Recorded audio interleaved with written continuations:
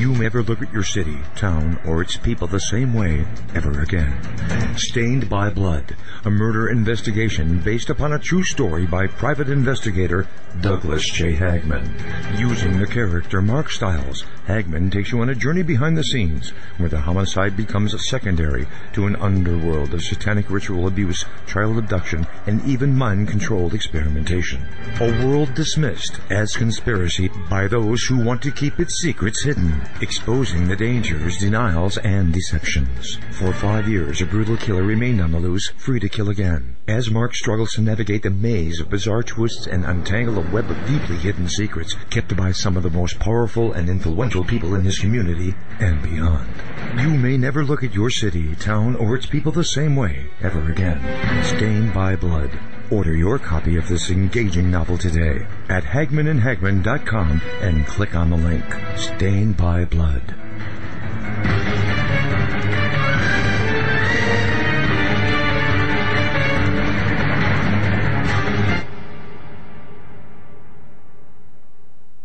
And ladies and gentlemen of the jury, the prosecution is not going to get that man today. No. Because I'm going to get him!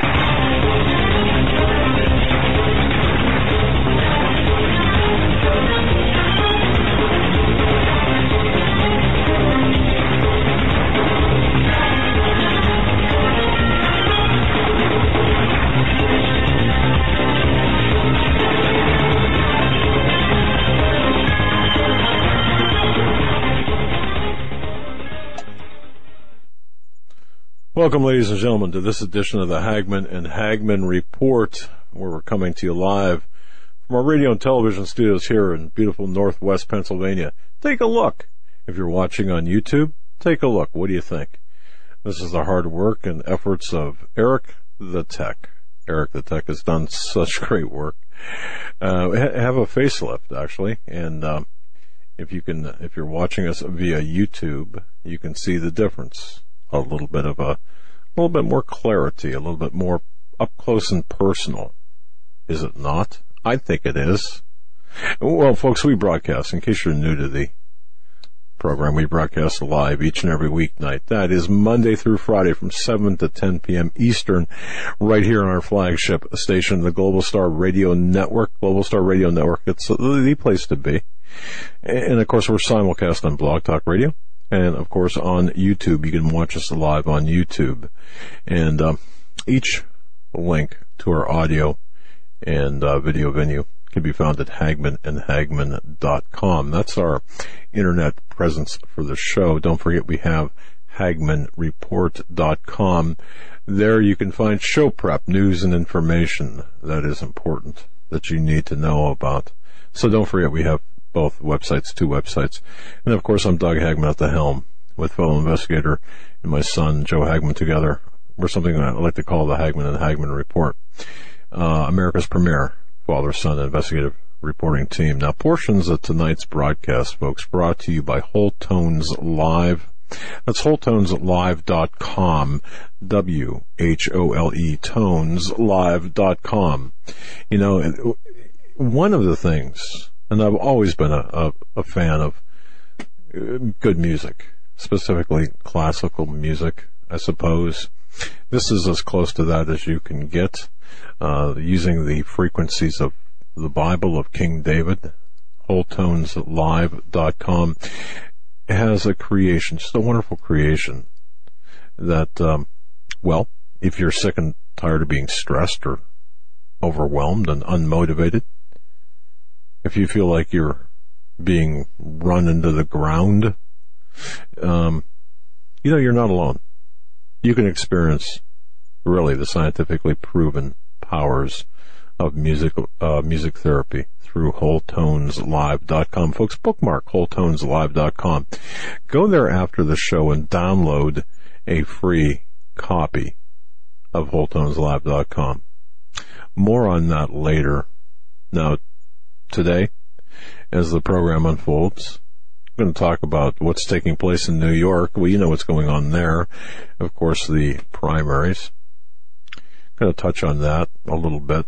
Get into some deep information about news, the headlines, what's hiding behind the headlines. And before we do that, I just want to thank each and every one of you for tuning into our broadcast, for listening, whether it be on Global Star, through your phones, at your computer, watching live. I just want to say thank you and welcome to our new look. You really helped build this. Each and every one of you have helped build this. And we're not going to let you down. Things are going to get pretty crazy in the short term, I believe. We're not going to let you down. But thanks for listening from California to the East Coast, to Canada, down to South America, all across Europe. Thank you. Thanks for tuning us in. Joe. Yeah, it's great to be here tonight. We are in the new studios and have this new look, and Eric did a fantastic job. We got a great show planned for you tonight. We are going to talk about the election primaries in New York State, as well as we'll be joined by Stan Deyo in our third and final hour. We're going to talk with him about the intensive earthquake activity that's been going on across the nation, across the world, as we saw a few 7.0 plus over the weekend from Japan to the Tonga region to Ecuador. Buildings were destroyed, cities were destroyed in some cases. And at the bottom of this hour, we're going to talk with Chance from AmericanSurvivalWholesale.com. He's going to come on to talk about some preps and other deals he has going on at AmericanWholesale.com, where you can get the GMO-free Thrive brand of storable food as well as other survival necessities for from bug-out bags to water in a bag, if you can believe that. It's pretty interesting stuff. But just add water. But let's start off in the New York primaries. Lots of crazy headlines coming out of New York today. Shenanigans is what it looks like to me, from GOP ballots not being available at places in Harlem to people who go to vote whose last names start with the letter N. You know how they do that in alphabetical order, having to wait. People only being given the Democratic ticket. People seeing Ben Carson on the primary for the GOP. All kinds of different stories coming out of New York. They say hundreds of thousands of problems. It's the top headline on Drudge right now. I mean, what do you expect? I mean, this is what is going to happen. And with all this, on top of this, there is a headline about Cruz. Even if Cruz comes in third, he'll snag more than half of the Pennsylvania delegates, which is interesting. Also, in other news, we have more news on the UN grabbing control of the oceans, as well as a massive DNA database being built by government. It's scary stuff. Where do you want to start? Well, just to be clear, and I want to make sure everyone understands what we're looking at here. Based on all the information I've been gathering and information I've been trying to obtain from my sources, we're in for a rocky road, and I know people want specifics, they want particulars. It's a little difficult at this point. The sources I've got are saying that there's a pretty fierce buildup of police and paramilitary presence in specific geographical areas. Basically, I asked what areas. My source said all of the populated areas, which doesn't help me a bit. This cat and mouse game with information it was not intentional. This is not an attempt to just stoke up fear and to be intentionally vague. What it is, the information again that I received is that many of the, or the way that the DHS and federal authorities and the interaction with various police agencies is extremely compartmentalized. Whereas before, we'll say pre 9/11 and post 9/11, at least if we're a few years post 9/11, a bulletin would be nationwide, for example. Now it's more regional. It's not to say they're all like that. It's to say some are like that.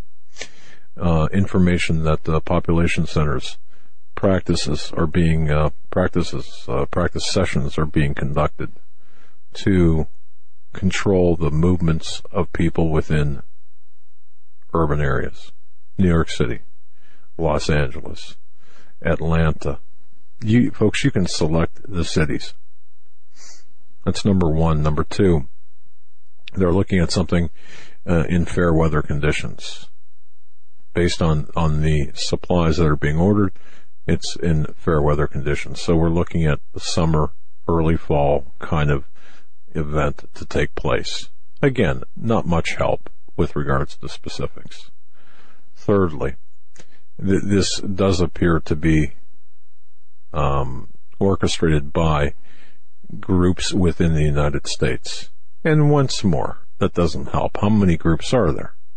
Okay, however, it does, one thing that is pretty clear to me from my conversations is that the conservative right-wing base will be blamed.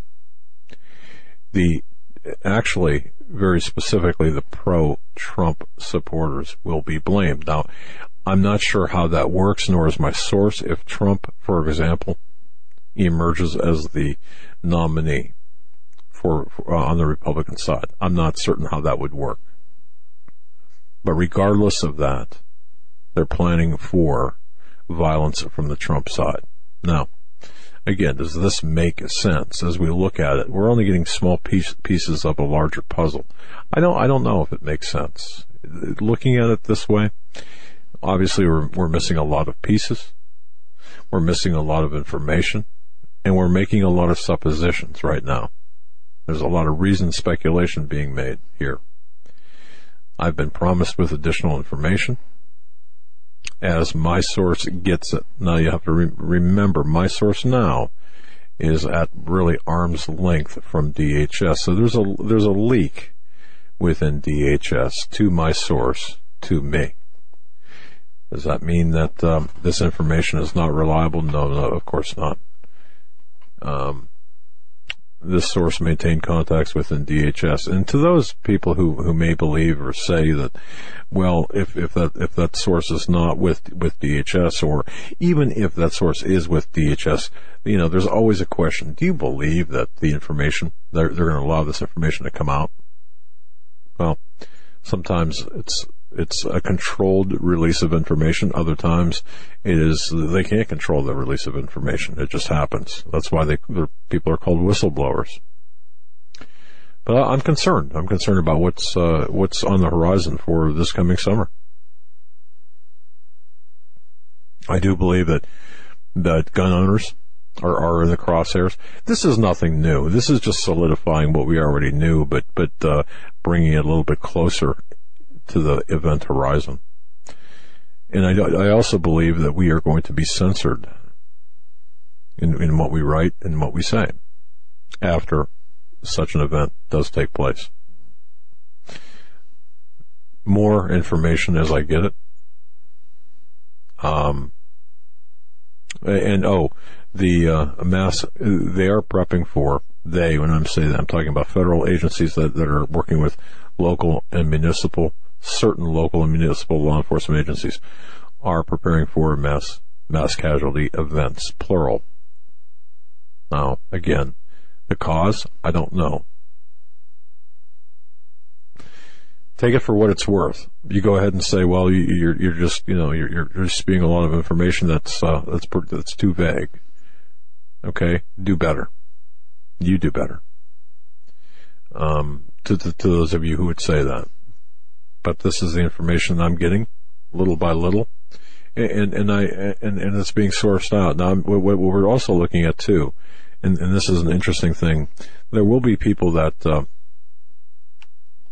will be subjected to marginalization on the internet more so than they've ever been before. I would watch people such as Alex Jones, InfoWars, and people associated with him to be even more marginalized than he has been in the media. I would watch for people like Steve Quayle, ourselves, to be marginalized even more, and to the attacks to continue, more public attacks, more overt attacks, and even censored to the point of saying, well, these people are attempting to foment chaos and behavior. Well, what can I tell you? But this is where it's headed, folks. This is the information I'm getting right now in real time, and I do hope to have more for you as my source permits, or as permitted through the contact with my source. And you have to understand too, this is not just, you can't pick up the phone and talk to these people and talk to the sources, because it just doesn't work that way. And there is an element of caution being exercised. So I would urge everyone to really be very serious about talking with your family and talking with your close friends, and making sure you've got a place to meet in the event of a communications outage or whatever the event might be. And regardless, this is good planning anyway for a family, right? Just as you would have smoke detectors in your home, just as you would have a fire extinguisher in your home near a fireplace or a furnace. This is good planning, good operational planning. So please do that. Watch. The other thing too is the information about those people, about people like us, the so-called red list. I don't know, red, blue, yellow, green, whatever. I don't know anything about that except to say there are lists that are in existence, and but those particular people who are perceived to be a threat to the operations of government, that list is growing, and names are being added, organizations are being added to that list. I would really be careful with respect to who you talk to, and sharing your planning, your preparations, your stash, shall we say, with others. So that's not to say be stingy. I'm just saying don't put yourself in a position where you could be classified as some sort of a survivalist and a threat to the government. And the Islamic terrorists in this country will play a part in this as well. They will be a part in this, whether they will be the perceived victims of some sort of right-wing attack, or whether they will be the perpetrators in a right-wing attack. There's been an increased amount of activity at the mosques and Islamic centers across the United States, and an increased overlap with respect to the FBI and domestic intelligence agencies at the state level as well. Information I had, want to pass that along to you. More on that as things break. So you want to take us to the more normal news, right? Go ahead. Well, or if you have any comments on that too, because I don't know, your research might correspond with the information I received, or. No, I'm going to leave that alone for right now. I want to hit on this. This is something that we talked about yesterday, the September 11th bill that Obama said he would veto if the bill made it to the White House. Today, this is from the Associated Press. September 11th families upset by White House effort to derail bill. Families of the victims of the September 11th attacks say they are greatly distressed that the Obama administration is working to derail legislation giving them the right to sue the government of Saudi Arabia for any role of the Saudi government may have played in the attack. Your place in history should not be marked by a campaign to foreclose the judicial process as a venue in which the truth can be found. More than a dozen relatives of the September 11th attack wrote to President Barack Obama. The family members are also urged the president to permit the declassification and release of U.S. intelligence bearing on the topic of possible Saudi involvement in the attacks. Goes on to say at issue is the bill that would allow victims' families to hold the Saudi government liable in U.S. court. House Speaker Paul Ryan tiptoed into the swelling controversy Tuesday, telling reporters that lawmakers need to review the bill to make sure that we're not making mistakes with our allies. Obama is traveling to Saudi Arabia on Wednesday as part of an overseas trip. The White House opposed to it. It received some opposition here. We're going to let these things work themselves out throughout the process, Ryan said. The White House said it had opposed the bill because it could expose Americans overseas to legal risk and could damage the U.S. relationship with the Saudi government. The kingdom has threatened to pull its billions of dollars from the U.S. economy if the legislation is enacted. That should tell you everything you need to know right there. The country threatened to pull over $750 billion from the U.S. economy if these 28 pages were uncensored and released to the public, and then the 9/11 families would be allowed to take legal action against the country. The government is arguing that it would open the door for other countries and their citizens to take the U.S. to court. So it doesn't seem like they're going to be able to reach a medium ground here, because opening up the Saudi Arabian government to litigation from the 9/11 victims' families could open up the U.S. government to litigation from tortured Middle Eastern families. I don't believe that. I mean, that's their excuse. Yeah. Well, the 28 pages, and there's a lot of push toward releasing the 28 pages that Bush. We have to remember Congress, Bush, DHS, the intelligence venue. I mean, all the intelligence. The politicians within the intelligence venue had put a lid on the so-called 28 pages. But the 28 pages go way. There's more than the 28 pages. This goes so deep into the CIA, their relationship with the Saudis, the Saudi intelligence, the CIA. This is beyond the 28 pages. And just to say the 28 pages, as I said yesterday, just to make reference to them, as being of vital interest is really not, it's really not, to me, it's a no, it's really not an issue. I think that they could release the 28 pages. I don't think that those pages would be a surprise to anyone who's been paying attention. Maybe to the likes of Sean Hannity and Rush Limbaugh, who's, oh my goodness, I had no idea that we were so cozy with the Saudis. And I use them only as an example of the mainstream media pushing the same corporate lies and the same lies. So it goes much deeper than that. The Saudi involvement, the Qatari involvement, the involvement by other Middle Eastern countries. Remember, we weaponized Islam, and this is kind of like getting shot with your own gun, getting wounded with your own gun, and then covering it up. I mean, that's what this is. But look beyond the 28 pages. Think 280 or 2,800 pages that could be released in explanation toward the attacks. And also, don't forget about the $3 trillion legal suit that was filed by the victims' families and survivors of 9/11 against the government of Saudi Arabia and against certain factions, including but not limited to organizations. I believe the Muslim Brotherhood was. This is, I believe. So I'm not exactly certain, but I do believe that groups like the Muslim Brotherhood were also involved in this. And this has been, the news about this has always been, there's been a big blackout about this. Joe, before we go any further, I want to give a shout out to someone here real quick. Todd O. I'm not going to give his last name. All right. Todd, if you're watching, if you're listening, I'm going to try to do this given our new surroundings here, our new studio. And folks, have a look at this. This is just fantastic. 3D printer technology. This was sent to us on March 28th, or dated March 28th, 2016. Dear Doug and Joe, Todd R. writes, I've been listening to your channel on YouTube for a few years and want to thank you both for all you do.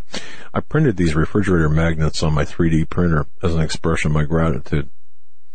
Now, his website is www.thingiverse, thingiverse.com. Okay. In fact, what I will do at some point, I will post his website, because you get to see these. I'm going to see if these will show up. I'm going to use this as a backdrop, his letter here. And he sent this. Now, don't forget, now he created these on his 3D printer. And let me see if this works.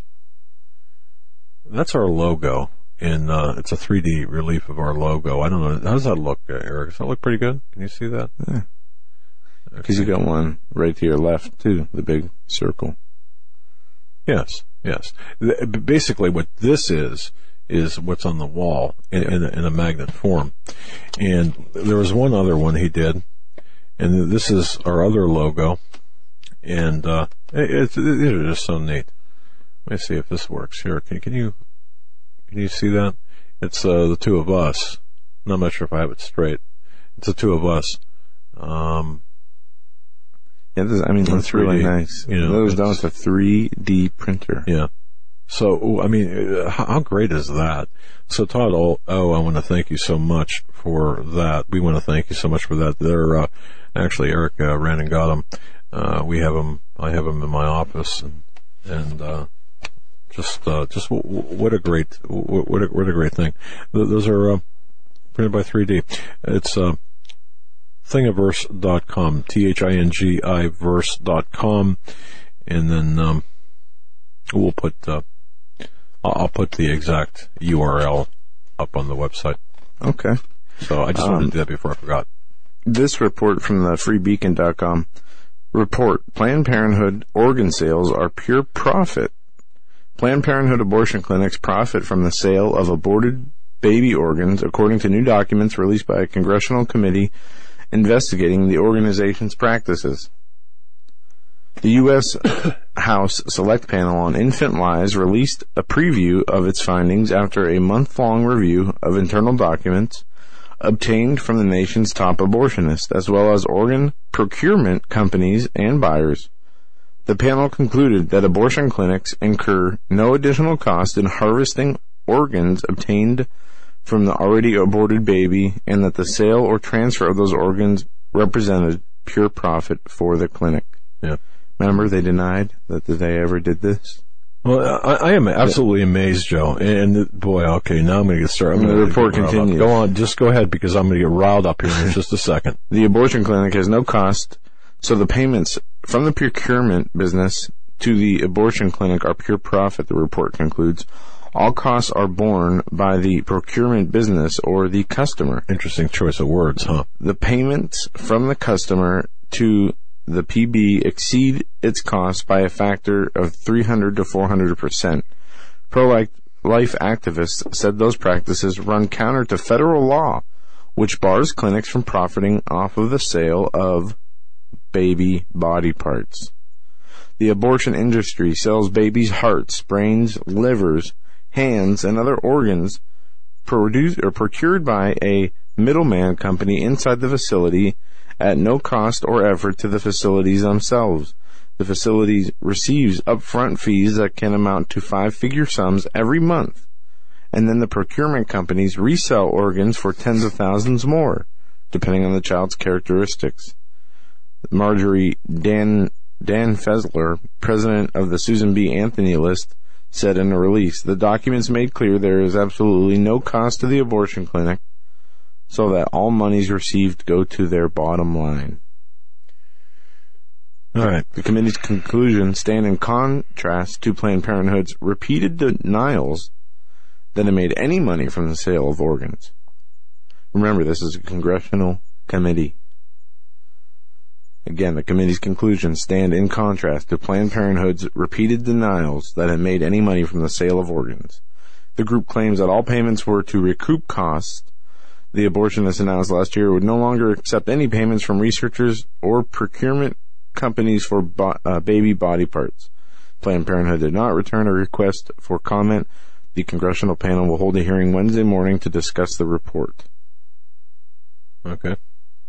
Well, I am amazed, folks, at the number of people who are sidelining the abortion issue, the killing of unborn children. I'm amazed at the number of people the number of Christians in America who are doing that. Maybe I shouldn't be. Maybe that just shows my naivety. Maybe that just shows my lack of really understanding. Maybe it just shows how plain stupid I am. But why? Why, I ask each and every one of you, why aren't people more angry? How did we forget the videos from the Center for Medical Progress? How is it that those videos, once made public, are now secondary to what the Kardashians might be wearing, or what some celebrity might be having for lunch? We have absolutely forgotten about this. There's a couple of things taking place as well, and I'm also amazed at this, folks. I'm amazed at Christians who are defending and who have defended the act. No, let me rephrase that. I am amazed at the Christians Christians out there who are critical of the Center for Medical Progress for misrepresenting themselves. Joe, you can feel free to comment on this, because we have in the past, as investigators, gone out and operated under a suitable pretext for a situation, not getting someone to do something they ordinarily would not do, but very simply having them do it for us under a pretext by representing ourselves as someone who we were not. Because how many undercover police officers could walk up to a prostitute and say, "Hi, I'm a cop. I'm, $20 for, a romp," or whatever the terminology might be? It wouldn't work. Yet, I am absolutely amazed. There's two types of individuals out there who are screaming bloody murder about this, and I would not give the names or website addresses of these individuals, because that's what they want. They want attention because they're irrelevant. But their argument is not, according to them and others. You see, here's their argument. A Christian would not misrepresent themselves. So the Center for Medical Progress, David, what was his name? David Deyo or something to that effect. Yeah. Was indicted, or was charged with a couple of 2 or 3 charges by federal and state authorities. Now let me ask you a question, okay? Well, and of course, the argument here by the people who have taken issue with us is a real Christian would not misrepresent themselves. That's a very dangerous road to be going down. The second argument from the same, as well as the individuals that are around or within that circle, true journalists would not misrepresent themselves in that fashion. Yet not one of those two individuals, actually entities posing as individuals, address the matter of abortion, address the killing of unborn, address the mass slaughter that is nothing more than a satanic ritual. So let me ask this question. What's going on here? I guess I'll ask you this. What's going on here? Because a while back we had a discussion. Of course, we had a discussion about the terminology, the change in terminology, how tissues, unborn children are referred to as tissues and fetus. And Maria Canise had written me an email back a couple of days ago, reminding me that I had asked people to look up the fetus in the dictionary, and she stated the definition isn't what counts there, it's the etymology of the word. In her Webster's dictionary, it says from the Latin, act of bearing your young offspring. That's what the etymology of fetus is.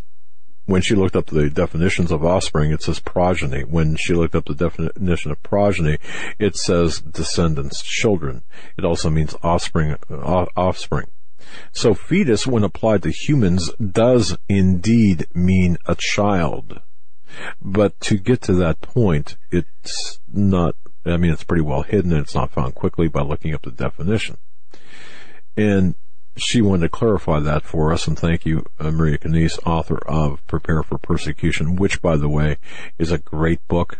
I was honored to write the foreword for that, and I do recommend people go to Amazon and purchase Prepare for Persecution, because it contains a lot of great information in that book, information and inspiration that we're all going to need here in the short term. But anyway, she also continues by this, saying that Noah Webster was a very strong Christian, a man of God, and incredibly well educated, and he was fluent in many languages, and he knew what he was talking about. However, the modern versions of today's dictionaries have been altered. People are the dictionaries, the words.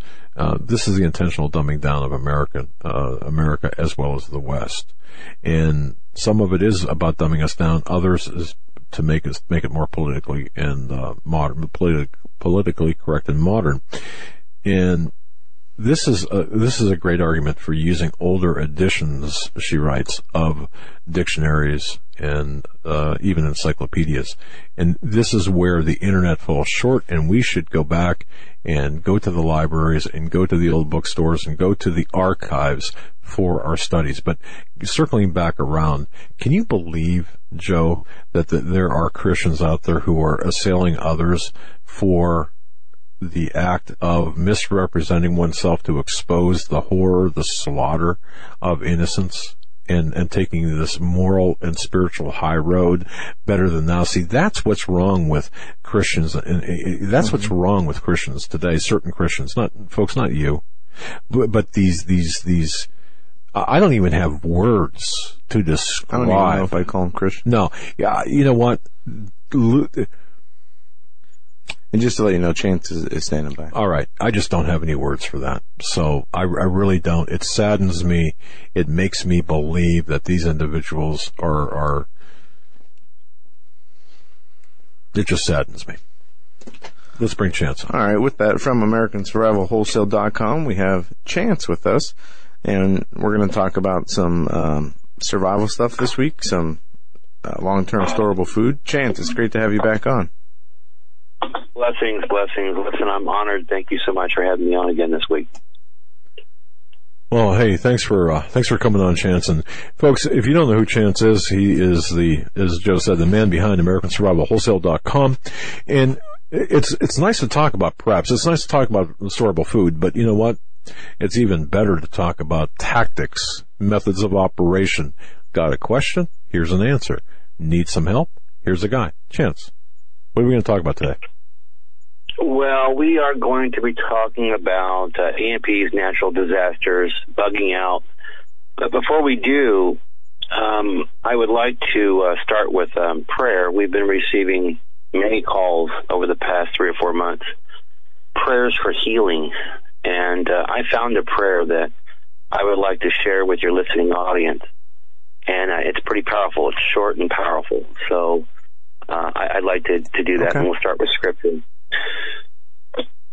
But if the spirit of him who raised up Jesus from the dead dwells in you, he who raised up Christ Jesus from the dead will also give life to your mortal bodies through his spirit who dwells in you. Romans 8:11. Please bow your heads. Father, thank you that you sent your son to bring me life in the fullness, and life for eternity. Thank you that I share in Christ's resurrection life, that Christ is alive in me, and his spirit dwells deeply in my being. Right now, Lord, now I receive your healing. I receive the same power that raised Christ from the grave. I receive your life. I receive your strength. Thank you that all things are possible for those who believe. Thank you that you are moving in me right now.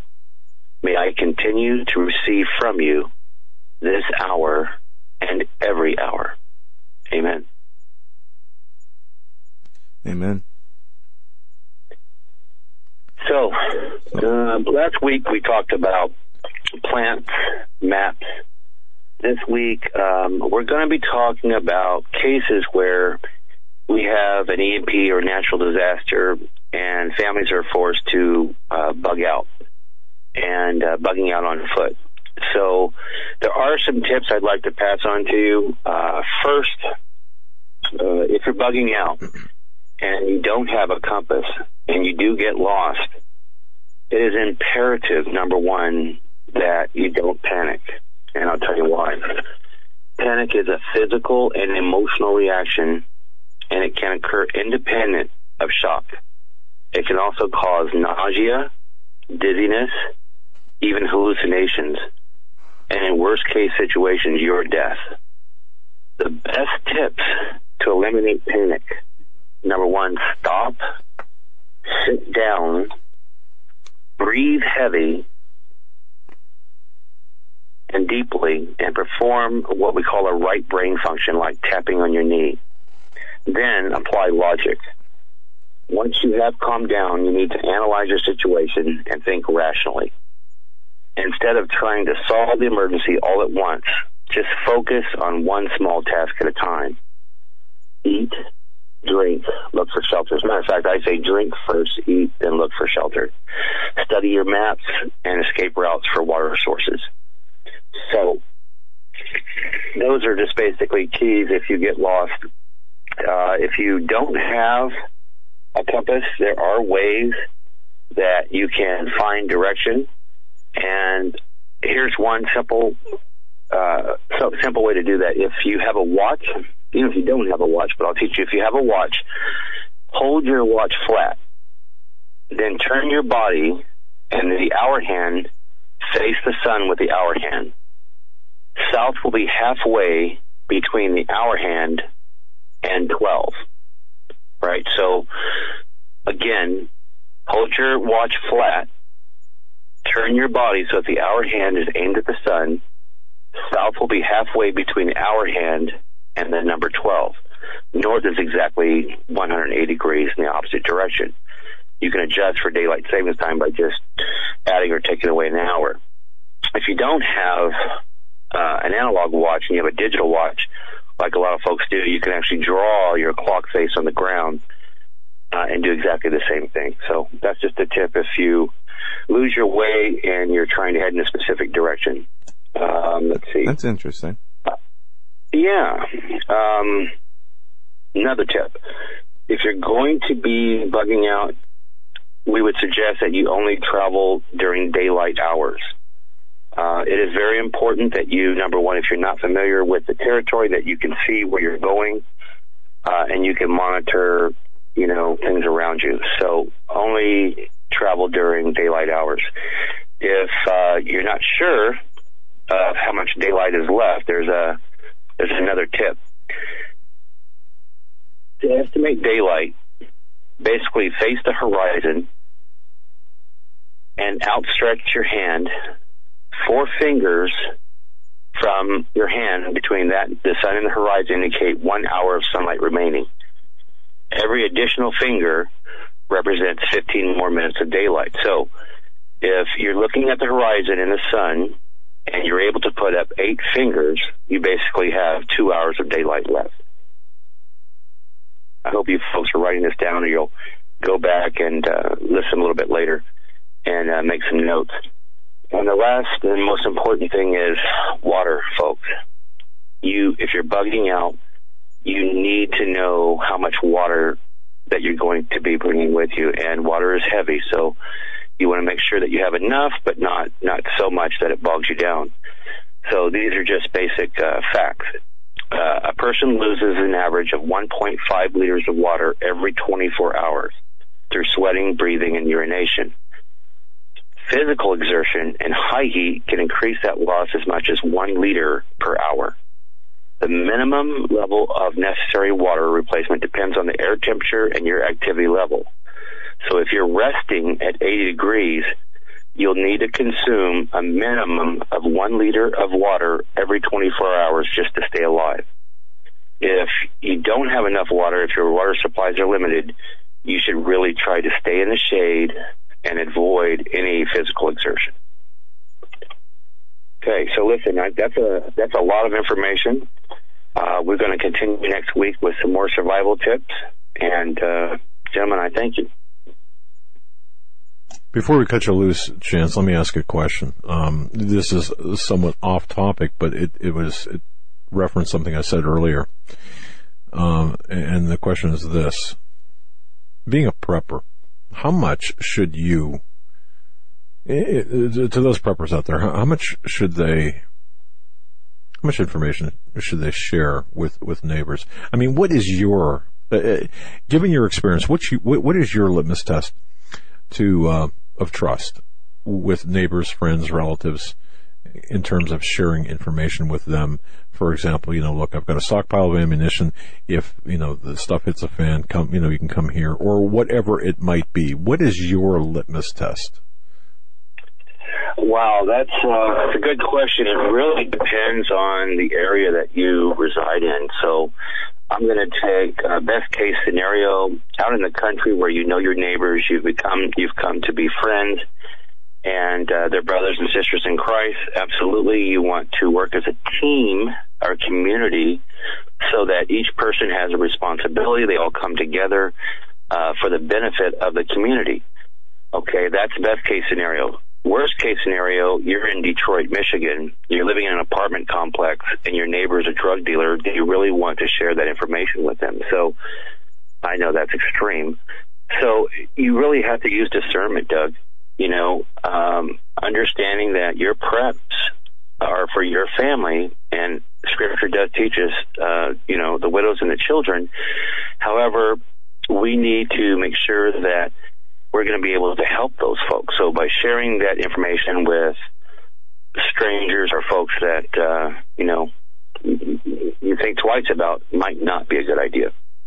All right. And one last unrelated question once again. I noticed that you've got Mylar blankets. How important are Mylar blankets for your bug out bag? And do they work? They do work, and actually it's amazing. Mylar blankets have more than one purpose. As a matter of fact, you can take Mylar and double it up, wrap it around your credit card, and put it back in your wallet. No one can read your card with one of those devices. Just something to throw out there. Fantastic. But Mylar blankets are designed really to keep your body warm by keeping the elements, right? You're supposed to completely surround yourself in the Mylar by keeping the elements reflected off your body and to reflect the internal body heat back in. That's the idea. They have another purpose of you can use them as an emergency signaling device because they're so reflective. You can get the attention of planes, helicopters, or maybe someone that happens to be looking for you. Gotcha. Notice how I always drag more information out of you than you intend to give. Sorry about that. But fantastic information. Fantastic. Thank you. AmericanSurvivalWholesale.com. That's AmericanSurvivalWholesale.com for all of your survival needs. Chance, thank you so much for that. You know how they had bicentennial minutes back in 76? I'm trying to think of what we should call this. Survival commentary, or whatever. But good stuff. Thanks, buddy. Appreciate it. All right. God bless you guys. God bless you too. Thanks, Chance. Interesting. All right. One thing, Joe, I want to go back to, because you were talking about this, and I had made, I kind of glossed over this. We were talking about the 28 pages, and I know people are into the news about the 28 pages.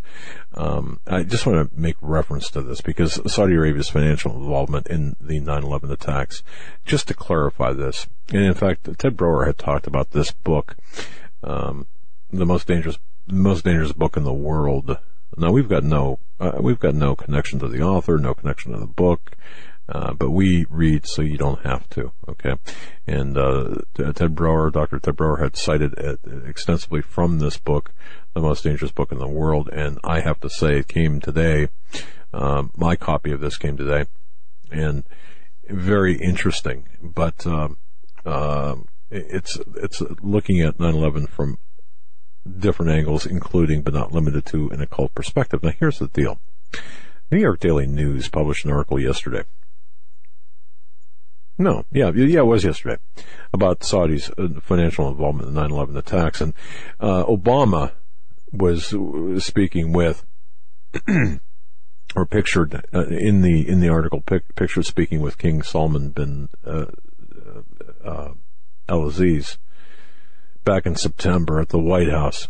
Now, what connections did the hijackers have to Saudi Arabia? 15 of the 19 were citizens of Saudi Arabia. Now, just bear with me for a moment, because I know that the truth seekers out there will say, wait a minute, this is kind of a red herring, or this is not really what, I mean, this is misinformation. And to a degree it is. Except don't forget that Islam was weaponized back in the Second World War. Individuals were used as not only as patsies but as agents of terror as well. So to accomplish what happened on 9/11, many different people, individuals, and groups were used. But did the U.S. government uncover evidence of Saudi ties to the attacks? While the press and the prostitutes say it's unclear, don't forget Bush chose. It was Bush who chose to classify 28 pages of the 28 pages refer to the congressional report, the 9/11 Commission report, 2002, joint report. That includes information suggesting specific sources of foreign support for some of the 9/11 hijackers were while they were here in the United States. The report notes that neither the FBI or the CIA were able to address the definite or the extent of each or of such support. It is my contention, based on the totality of evidence, that the FBI, but specifically the CIA, facilitated or was complicit, at least the criminal cabal within the CIA was complicit in arranging that financial support. Now, Saudi Arabia has long been rumored to help finance the 9/11 attacks. We have talked with people who have read the 28 pages, members of Congress. In fact, members of Congress can request permission to read the document in a secure location, soundproof room on Capitol Hill. They can't take any notes. They can't take any pictures of the document.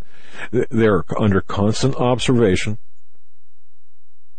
That's our leaders. Now, you can doggone well bet if I was a senator or if I was a member of Congress, I'd go in there and I'd give them what for. First of all, you ain't going to tell me.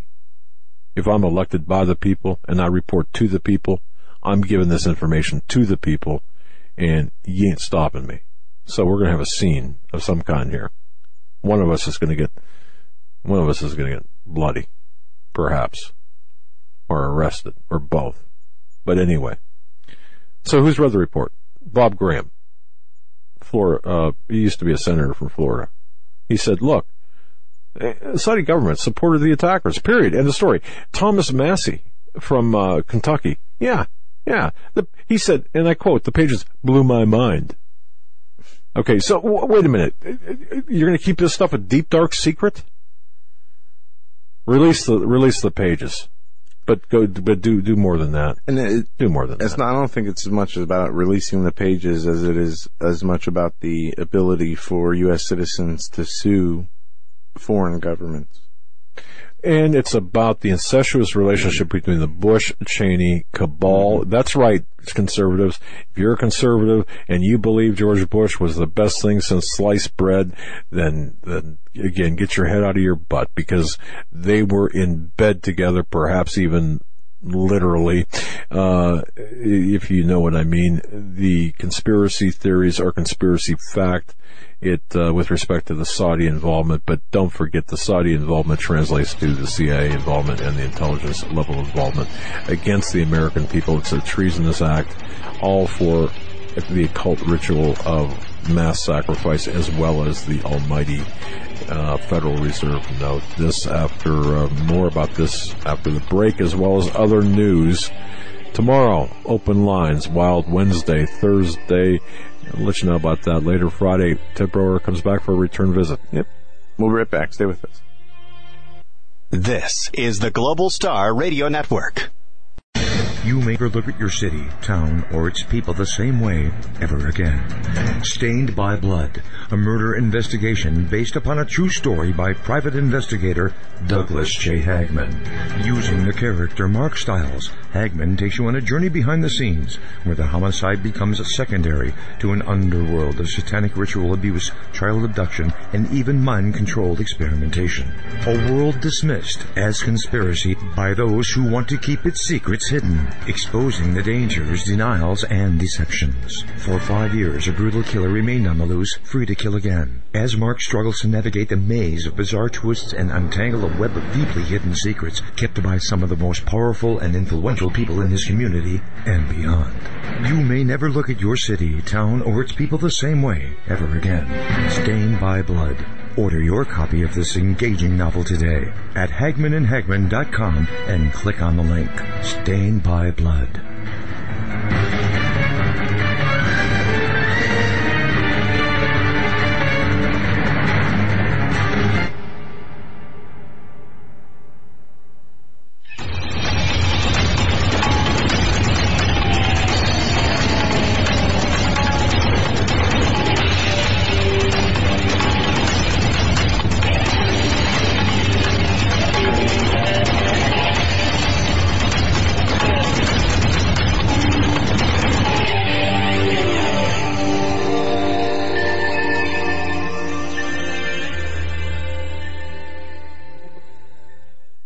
Welcome back, ladies and gentlemen, to hour number 2 of this Tuesday edition of the Hagmann and Hagmann Report. We are going to be covering news and current events in this hour, followed by Stan Deyo in hour number 3. Before we get back to our content, we have a quick announcement for you. A couple of housekeeping issues. Folks, we have a great family of listeners. Please, I'd like to just ask everyone to pay attention here for a moment we have a listener who's requesting your much-needed prayers. This is for Donna L. It's actually not for Donna, but for her son.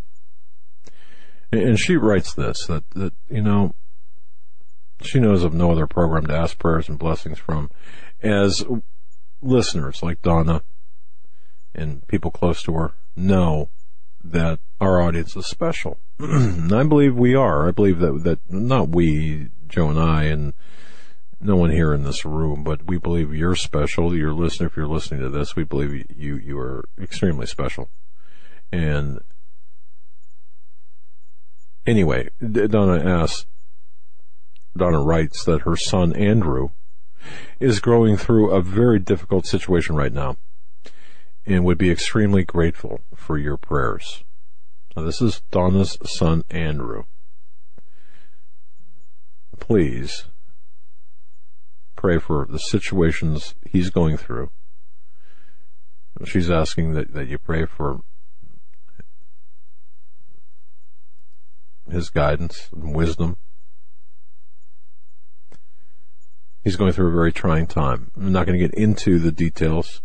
Just keep Andrew, the son of Donna, in your prayers. That Andrew may or will make the right decisions, the correct decisions, will seek the face of God, will seek wise counsel and guidance. And Donna as well will have the strength to carry Andrew through this very trying time.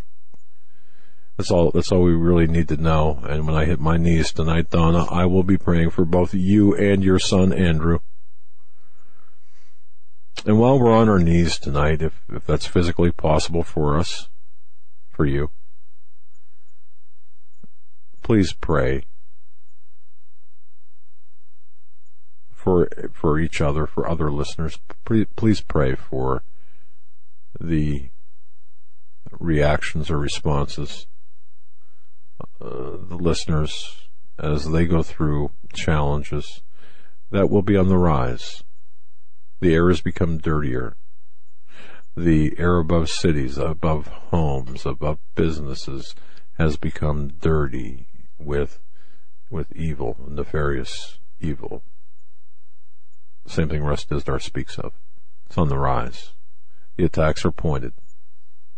The attacks are targeting Christians. The attacks are targeting people who are making a difference. So please, keep Donna and her son Andrew in your prayers, but also pray for your own and each other's serenity in the face of upheaval. And you want to know something too? We found something really great to help us when we're stressed and when we're overwhelmed. That's WholeTonesLive.com. And I myself have benefited greatly from WholeTonesLive.com. The DVDs, the CDs that they offer. I'm not even sure what to call them. After 8 tracks, I lost a track. Yeah, I got the idea of cassettes. But after that, anyway, Whole Tones Live, they offer such a great product. If you feel like you're stressed and overwhelmed and unmotivated, you can actually experience the scientifically proven powers of music therapy with WholeTonesLive.com. That's a collection of proven music therapy that can help reduce the stress, ease your mind, and even motivate you. Folks, the great part about this is you can get started today. Listen to a free sample of this amazing music that heals and inspires at WholeTonesLive.com. Now, let me just spell that for you. That's WHOLE, WholeTonesLive.com. We've got a lot of emails, one of which says that I started playing whole tones throughout my workday. And not only was I more creative and more motivated, but the work I was doing seemed easier and much clearer, and I found this to be true myself. That's my personal experience. We had Michael Terrell on our show. He explained how the music was inspired by the frequencies of King David. So, folks, go to the website, go to WholeTonesLive.com, download a free sample at WholeTonesLive.com, and support this broadcast show, and support us through your purchase of WholeTonesLive.com. You get something, a great product, WholeTonesLive.com. One more thing, too. I got this. Oh, forgive me in advance for going here. But I thought this was somewhat humorous. You got to hear this. All right. Maybe, my goodness, maybe I lost it here. Hang on just a second, because this was good. Did I lose it? Let me just double check here. This was actually pretty funny. If you like, somewhat off color humor.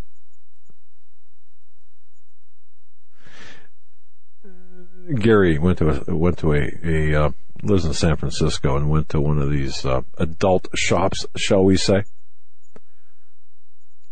to buy one of those rubber blow up dolls. The guy behind the counter asked Gary, "Would you like a Muslim or a Christian one?" I know I'm going to get emails on this, okay, but I thought this was interesting. It was somewhat funny. Gary said, "Well, what's the difference?" And the guy behind the counter says, "Well, the Muslim doll blows itself up." All right. And I toned that down, too, ladies and gentlemen. I did tone that down. One last thing. And, again, my apologies for that off-color humor, but sometimes you just have to take a step away and understand that, it is what it is. Ron had written something here, and this is something that we're seeing more and more and more of. Ron writes this: YouTube and our shows, Rick Wiles, Steve Quayle, Tom Horn, Ron has noticed that the YouTube is censoring content. Well, he writes that Rick Wiles had said that YouTube is limiting their program to 15 minutes per day because of some sort of violation for content. Not, and I'm not talking about the copyright violation. I'm talking about content violation.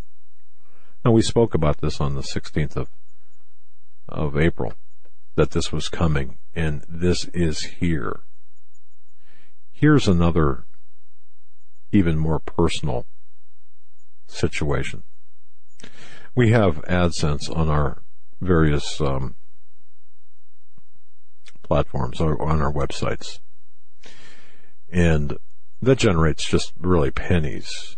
You have to be a big dog to make a lot of money with respect to AdSense. But it helps offset some of the more mundane, smaller fees that we encounter. We get this big red ad violation notice, or violation notice on AdSense. Warning: content violation.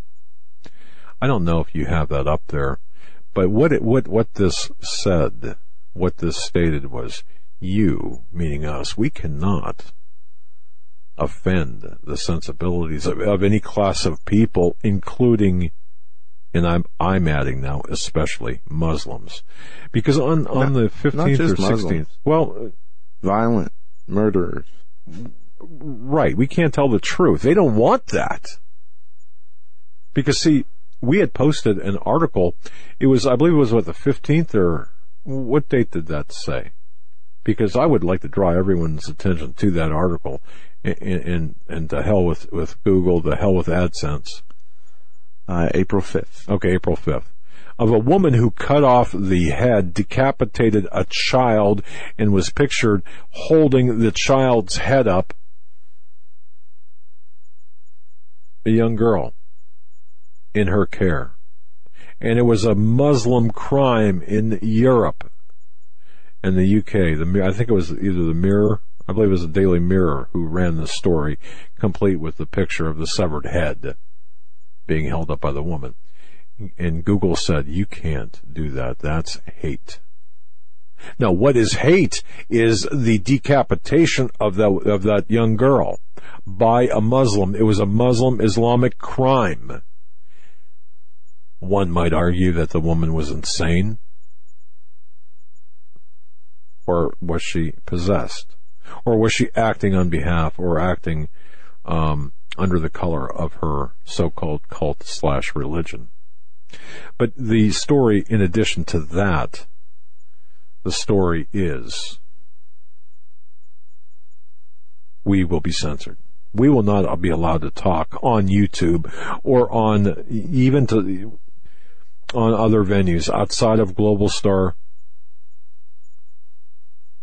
Will not be able to publish articles that paint Muslims in a bad light, even if it's true. We can damn the name of our Lord and Savior every second of the day, but if we drag Allah into it, Muhammad into it, we will be censored. This is the beginning of the censorship process.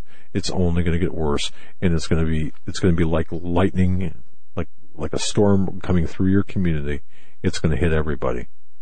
So please understand.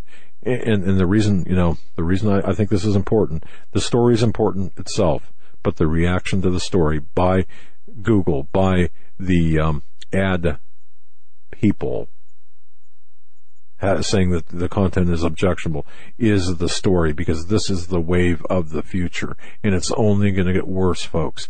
This is why we say we're a listener-supported show. This is why we're doing what we're doing. We're attempting to expand our platform and to get bigger, stay ahead, stay 1, 2, 3 steps ahead of that evil that is nipping at our heels and attempting to take down our broadcast. Yes, take it down. Censor it. Make it so we can't talk about these things. I would like not to have to even have a pop-up, or we don't have pop-ups, but not to have any AdSense at all. I would like to get to the point where we had no commercial interruptions. But right now we can't do that. So until we can break free of that bondage, we will watch this unfold, but it's getting worse and worse and worse. And keywords. If you have a website out there or a blog, let's say, or even on Facebook, ladies and gentlemen, maybe you've experienced this. If you write something that's disparaging Muslims or disparaging homosexuality or the LGBT agenda, you're going to be censored. Try it if you so desire. You watch how quickly you're going to be hit with either a timeout, so to speak, or they'll just take your revenue generating ability away from you if you have a website. I'm just saying, and it's coming soon. And don't forget, we took a stand last year against the company that was very vocal, filed an amicus brief with the Supreme Court on the case of Obergefell, which was the Supreme Court opinion on homosexual sodomite marriage. And for that, we said, look, we are not going to carry your ads. And because of that, we had 2 other sponsors pull out, and we took a huge hit in terms of ad revenue. That's not to say, yay us, oh boy, aren't we great? No, the reason we're bringing this up is because this is the way the future is headed. I mean, this is the way things are headed. This is why we are still developing and will roll out the Christian marketplace, where it will be a Christian-friendly environment to do business, because without sticking together, we don't stand much of a chance doing it individually. So that's more on that as the week unfolds. But I thought that was extremely important to talk about, because if we are not able to talk about issues like homosexuality, like abortion, and explain how wrong these are and how sinful these acts are, then we are being prohibited from witnessing to others. And not in a hateful way. This is not being done in a hateful way. This is just being done in a manner that I believe is consistent with biblical teaching.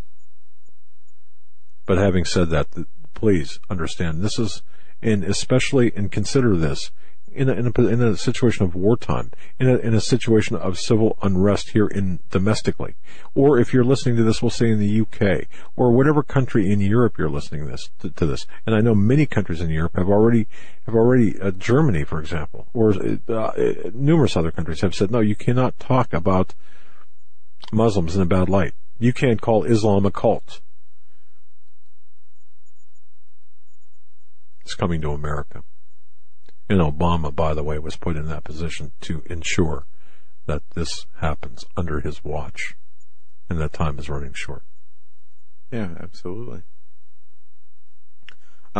This article caught my attention earlier today, and I want to talk about it a little bit. Federal researchers are building a massive online database of genomic data. A new online portal will let scientists access vast amounts of genomic data from patients involved in heart, lung, blood, and sleep research studies. The hub, called GenPort, is supposed to help researchers look into the results of several studies at once, tracking individuals in different trials who might share the same characteristics, known as synthetic cohorts. The Health and Human Service Department is currently looking for small businesses who can help build that hub, so even researchers are without informatics or genomics training can make practical use of data from cohort studies and other scientists have already conducted. GenPort software and tools will be open source, transportable, and freely shared, according to HHS posting. The cloud-based resource also aims to let researchers vitalize and analyze that data. Now, what is that data? It is a data of DNA information. It's a database of DNA information, sequenced genetic data from about 20,000 people who are part of heart, lung, and blood sleep studies, and other any other sources where the government has collected DNA materials before. You go into the hospital, your DNA is collected. Yeah, people who have been to prison or on probation have had their DNA collected and put in databases. Well, what they're trying to do is they're trying to build, through HHS, what they are doing is they are building a one-stop shop for where everyone's DNA profile that is in the system, in any system, will be part of a overall DNA hub. It's like it'll be the biggest DNA database to date. There you go. You're making good use of the 3D printing icons. Click over to. Well, I didn't want to disturb you while you were doing it, so There you go. Looks good. And again, thank you so much to Todd R.O. Thank you so much, Todd. Yeah, you said Todd R once, and then you said Todd O. Well, Todd R. Ours is middle initial. Okay. But I didn't want to give his last name out. I don't have his permission to do that. And in other news here, you remember last week we talked about Bruce Springsteen and PayPal. Bruce Springsteen backing out of a concert in North Carolina because of their non-accommodations to LGBT laws of, the anti-transgender law. But now Pearl Jam is the latest band to bash NC over anti-transgender law.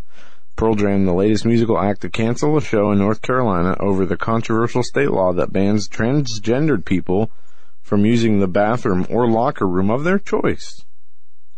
The band released a statement on its website explaining why it canceled its Wednesday show in Raleigh. The HB2 law that was recently passed is a despicable piece of legislation that encourages discrimination against an entire group of American citizens, the statement reads.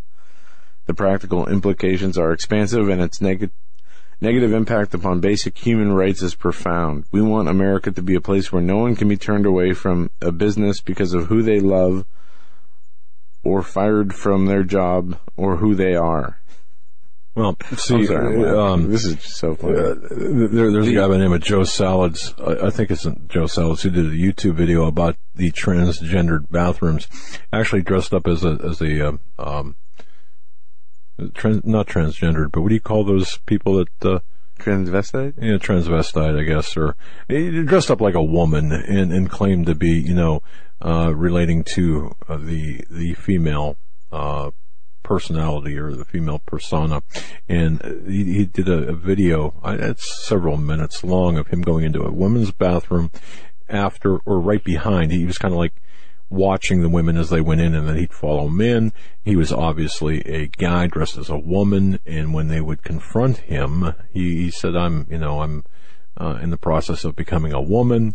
And that what he was doing by the letter of the law was legal.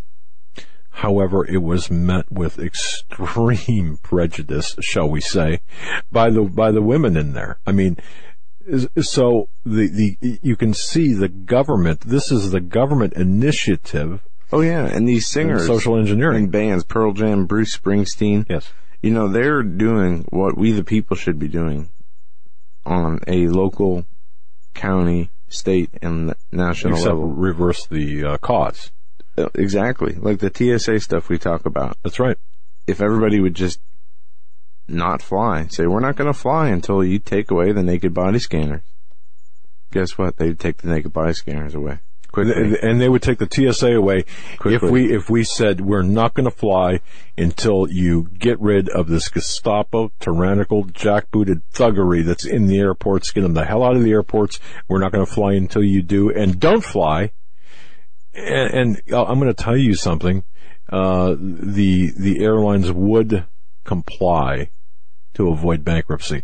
And if we all did that together, and I suggest that we should, you know what, folks, we should set a day or a week, and let's do this. I didn't plan this, but my spirit is telling me we should do this at some week, let's say several weeks out from now.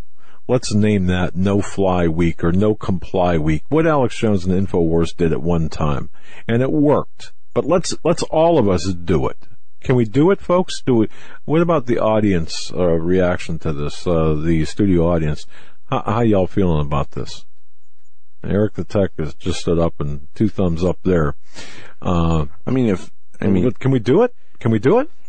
If all it takes is Bruce Springsteen and Pearl Jam, some no-name entertainers to back out of concerts in North Carolina to change laws, imagine how much effect you can have by using your purchasing power and taking your business elsewhere. Well, in mass effect to affect change. I will say this. If there's anywhere I can travel, and I don't want to travel, anyone who knows me, I loathe traveling.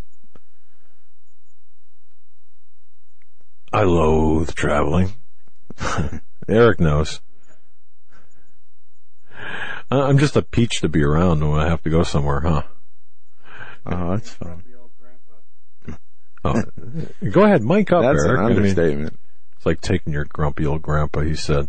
But seriously, if we can get to anywhere where we need to be within 8 hours, I would drive. If I can't get there in 8 hours, I would question why I'd have to go and not go. Or, humbly ask for someone with a private jet or private plane if it was an emergency. But that said, we can make a difference. But I want to ask you about a private jet. Yeah, I would humbly ask. Oh, you're going to ask. I would say, hey, man, if I really had to go somewhere and it really had to be done. But we have to make the difference, I believe. So folks, what do you think as an audience? Do you think we could pull this off, or do you think that it would be a big flat thud?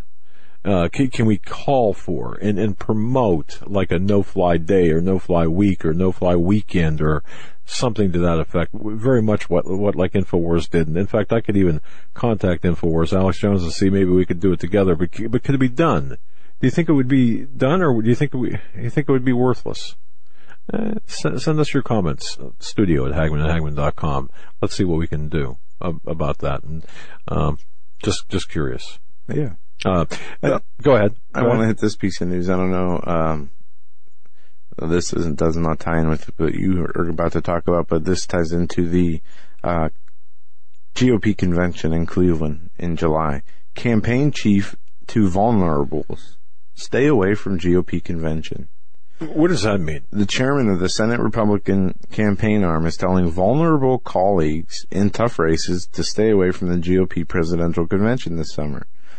Senator Roger Wicker, the National Republican Senatorial Committee chairman, warns that a fight between supporters of candidates Trump and Cruz at a contested convention in Cleveland is the last place a vulnerable Republican is needed to be. If there's going to be a brouhaha, I'm advising candidates to be present for more unifying events.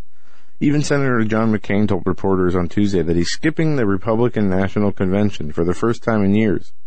I have to campaign for re-election, and I've always done that when I'm up. The 2008 GOP nominee told reporters. They're scared. McCain was up for re-election in the Senate in 2004 and in 1992, however, still found time to speak at the GOP convention in those years. He also spoke at the convention in 2012, 2000, 96, 88, and 84. The senator acknowledged that it's possible the party's eventual standard bearer could drag down GOP candidates down ballot such as himself. That's always a concern, said McCain, who faces a potentially tough race this year against Democratic Representative Ann Kirkpatrick, but also worrying about an August 30th primary. GOP Senator Mark Kirk of Illinois and Kelly Ayotte of New Hampshire are also planning to skip the convention. Both face tough re-election races. Well, but it goes on to say... They're scared. The fourth vulnerable Republican, Senator Rob Portman of Ohio, said he isn't sure he'll be at the convention, which is in his home state. Portman said he planned political events in Cleveland and as of now does not plan to participate in floor activities at the Quicken Loans Arena, though he might pop in if he has time. The article goes on from here, just to say that the convention has a capacity of people going home with a poor taste in their mouth. We may have a nominee before the convention. I don't know. Monica Lewinsky or something. I don't quite understand that, right? Well, I think what he's saying is the convention might not go as planned. And he's telling people, or at least, I don't know what he's trying to say. I don't know what a vulnerable... You know something, I just realized what I said, and I was not thinking about, I just realized what I said. I was responding to something that was about the vulnerability, and I apologize if that, I just realized. Wow. I must have missed it. I don't know. Okay. Well, if you did, that's fine. All right. Well, yeah, the weaker, the establishment candidates are afraid right now. And, they're afraid because they know that people are angry, and of course that they have to say, well, you know, if you're vulnerable, let's just stay away. People already have, and this goes to what what you're saying. There's a bad taste in a lot of people's mouths from what is taking place, what they saw in Wyoming, Colorado, all of this. So the vulnerability of those people who are on the edge in terms of winning the more hotly contested races is evident. So that's kind of where we're coming from. And now the establishment Republicans can see that, and they're experiencing that. Now they're finally believing it. And again, this is the theater of politics. It's all theater. Now, all right. Michael Savage, and I've been on this program before, and Michael Savage is an interesting guy. He does tell it like it is, and he, as far as I'm concerned, he's got some great radio. But he just came out here recently and said, unless Christianity receives some sort of new enthusiasm, it's got to sweep the Western world, and Christianity itself rises up against the forces against it, the entire West is going to collapse in your lifetime. This is Michael Savage saying this. There has never been a successful and long-lasting atheistic civilization, and there never will be. That's the opinion of many people, and it's also the belief of Michael Savage. And he issued this dire warning. This was last week now.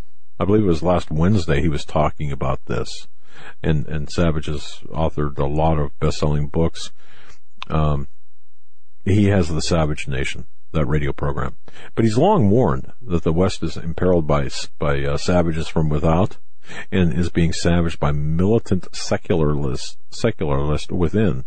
And think about this. We always talk about this. We are a captured operation. The enemy is already inside the gates. Michael Savage is acknowledging this and saying this is not a mere political problem, but this is a spiritual problem, and the remedy lies on the shoulders of Christians today. That's what Savage is saying. And I've seen responses to that. As I watched this particular item grow legs and then kind of get back, go back and then grow legs again, I've noticed some responses, and people are saying this, and I find this to be extremely short-sighted. People say, a collapse will have to come in order for us to have a Christian revival. Now, folks, think about that statement. That's been the majority of the responses. Wherever this has been posted,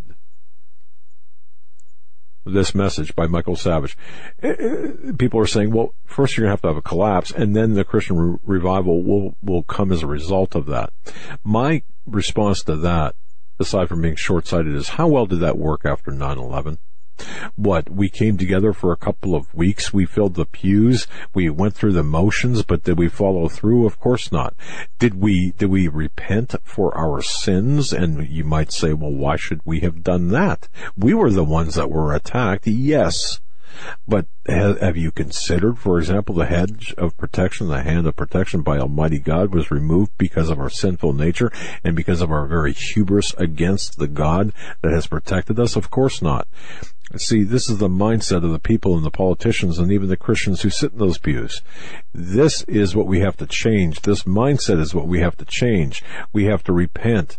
And only after repenting and changing our mind and changing the way we think and changing the way we operate, only then will there be a revival. One does not come before the other. A revival will not necessarily, or an event of some catastrophic event is not going to cause or otherwise create a Christian revival. Now, what could happen is a revival will take place with the remaining Christians, but not as a result of the event, but because of the nature of the remnant, shall we say.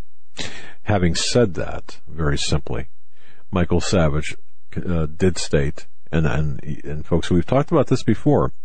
It's plain to many that the erosion of the West Foundational faith is synonymous with the erosion of her foundation. Now think about that.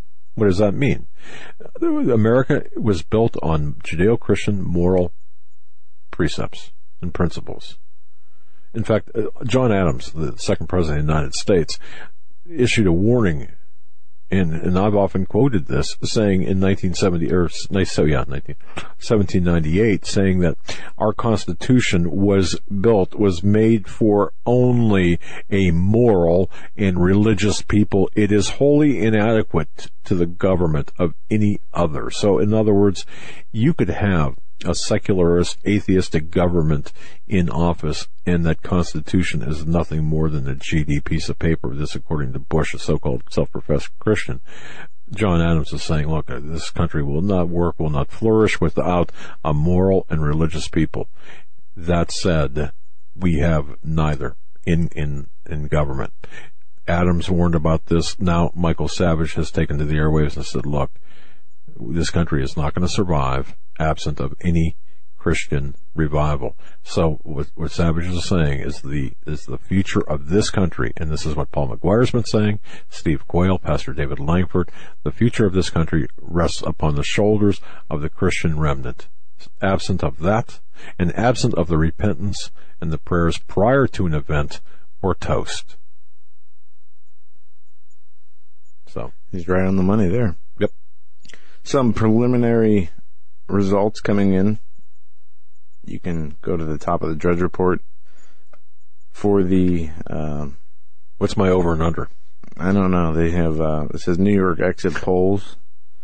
Clinton 54%, Sanders 46%, Trump 61%, Kasich 24%, Cruz 15%. We'll see how accurate that really is. So no surprise there. So what? So they say Trump has 61%, Kasich has 24%, Cruz has 15%. You know, all Trump has to do is fall out of bed in New York. I mean, seriously, and he's got the vote. He's got the nominees. Sanders was in our town today, our city today, actually just a couple of hours ago. Trump was here last Friday, too. Well, yes. And I asked my wife to watch, and speaking of, we talked about that transgendered or the LGBT or whatever, that transvestite, that video. Joe Salads was the guy that did the video. He also did a video showing Trump supporters or Trump and Sanders supporters, and he was holding up a sign, for Trump. And you can search this on the internet. It was funny because the vitriol by Sanders supporters against the Trump supporter, which was him holding up the Trump sign, was off the charts. I mean, he got punched. He got a thing of water thrown on him from a car. He got flipped off numerous times. This is And I would submit this goes right back to what my contact, my intelligence source is telling us, that this is all coming from this orchestrated sort of riot or orchestrated civil unrest that is going to be taking root in the summer, and I believe this to be the case. So think about that. I do believe that we're seeing this, and it's going to be at the hands of the socialists in this country, but blamed on the Bible-believing Christian right, moral and ethical Christian right. All right, this is an interesting article. Catastrophic. Up to 3,500 gallons of nuclear waste leak at Washington State storage site. Thousands of gallons of radioactive waste are estimated to have leaked at a Manhattan Project-era nuclear storage tank in Washington State over the weekend, triggering an alarm and causing one former worker to label it catastrophic. The expanded leak was first detected after an alarm went off at the Hartford Nuclear Reservation on Sunday, and on Monday, workers were preparing to pump the waste out of the troubled area, AP reported. They were also trying to determine why the leak became worse. It's unclear exactly how much waste spilled out, but estimates place the amount at somewhere between 3,000 and 3,500 gallons, according to the Tri-City Herald. There's no indication of waste leaking into the environment or risk to the public at this time, the Washington Department of Ecology said in a statement. The problem occurred at the double-walled storage tank, which was leaking since 2011. At the time, the leak was extremely small, but the waste would dry up almost right after spilling out between the inner and outer walls. Now, sometime in March, this storage tank was pumping what was left into another tank, which originally held some 800,000 gallons. However, during the process, after the alarms at Hanford went off, workers discovered the leak waste between the storage walls reached a depth of 8.4 inches. Pumping work on the tank has been halted as officials reevaluate the simulation and figure how to get the leak radioactive waste back into the tank. The Department of Energy called the leak anticipated, and the Ecology Department said there was no danger to the public. The former Hanford worker who was first discovered the leak had a different analysis. This is catastrophic, he told King 5 News. This is probably the biggest event to ever happen in tank from history. The double shell tanks were supposed to be the saviors of all saviors to hold waste safely from people and the environment. Yet they failed to do so. I wish they would have listened when the leak started in 2011. Maybe none of this would be happening. It is an example of a culture at Hanford of we don't have problems here, we're doing just fine, which is a total lie. So I would keep your eyes and ears open out there. That's definitely 3,500 gallons of radioactive fuel from a Manhattan Project era site leaking up in Washington State. Interesting indeed. And they also unveiled the Bail arches in London. Yeah, and people need to really understand exactly the scope of this satanic process. The Bail arches. Now, some will say it's not directly to Baal. I've heard different theories. I understand that. I understand what is attempting, what they're attempting to say. But regardless, it is satanic in nature. But go ahead, talk about that. Well, no, I just wanted to mention that in London they had a successful unveiling of the Temple Archway, and it is up and it is there. Right. Yep. Also, another news, the Obama administration is unsure if Iran spent $3 billion in new cash on terrorism. The Obama administration officials disclosed Tuesday that Iran has been granted access to about $3 billion in unfrozen assets in the months since the nuclear agreement was implemented, but it remains unclear as to the administration if the Islamic Republic had spent any of its money to fund its global terrorism enterprise, according to top officials. We don't know if Iran has spent the money on terror activities, State Department spokesman John Kirby told reporters. We don't know. We don't have a way to find out. This $3 billion is part of a much larger $50 to $55 billion that Iran will receive from the U.S. and foreign governments in the coming months. And very interesting. The State Department is basically downplaying and protecting Iran and the money that they spent, making it seem like it's no big deal. Let's take a look at some economy news here, because I do believe that the economy, at least the information I'm getting, is going to play a role in what is coming. If you just go to Steve Quayle's page, stevequayle.com, you can see the numerous headlines that talk about the banking problems, people having trouble taking money from banks, money that should be available to them, as little as $1,500, basic harassment of bank customers. It's taking place today. And if you look at some of the biggest banks in history, or in America right now, there's this move away from normal services, and of course the deterioration of services, and the inability of people to, for example, take out money, the cash money that belongs to them. And many people don't understand, and this is so important to understand, that we are merely, when we deposit money into a bank, we're merely creditors of that bank. In other words, they have our money, they owe us that money, they don't have to pay us that money. No longer is it our money. So to take a bigger look, or to look at the big picture, and to see the successive headlines over the last several years, we are seeing this orchestrated and systematic push by the government toward civil war, which we had talked about. And this is all coming together, I do believe, along with the lockdown of America here in the near term. And when I say near term, I do believe that the elections, or the Republican convention and the Democratic convention both have things to do with this. But if you use, for example, the economic flashpoints, and take a look at what's taking place with the banks, you can see right now we are being pushed very, very decisively into a divisive position, the haves versus the have-nots. Class warfare is raging and will continue to target Americans that include Christians, and of course veterans, constitutionalists, preppers, survivalists, anyone that the government deems to be extremist, and even more. The government is stating that we are more dangerous than the terrorist groups. We are domestic terrorists as opposed to the Islamic terrorists, and we are much more dangerous. So the enemy is us. The lockdown is starting. The economic collapse is now being orchestrated.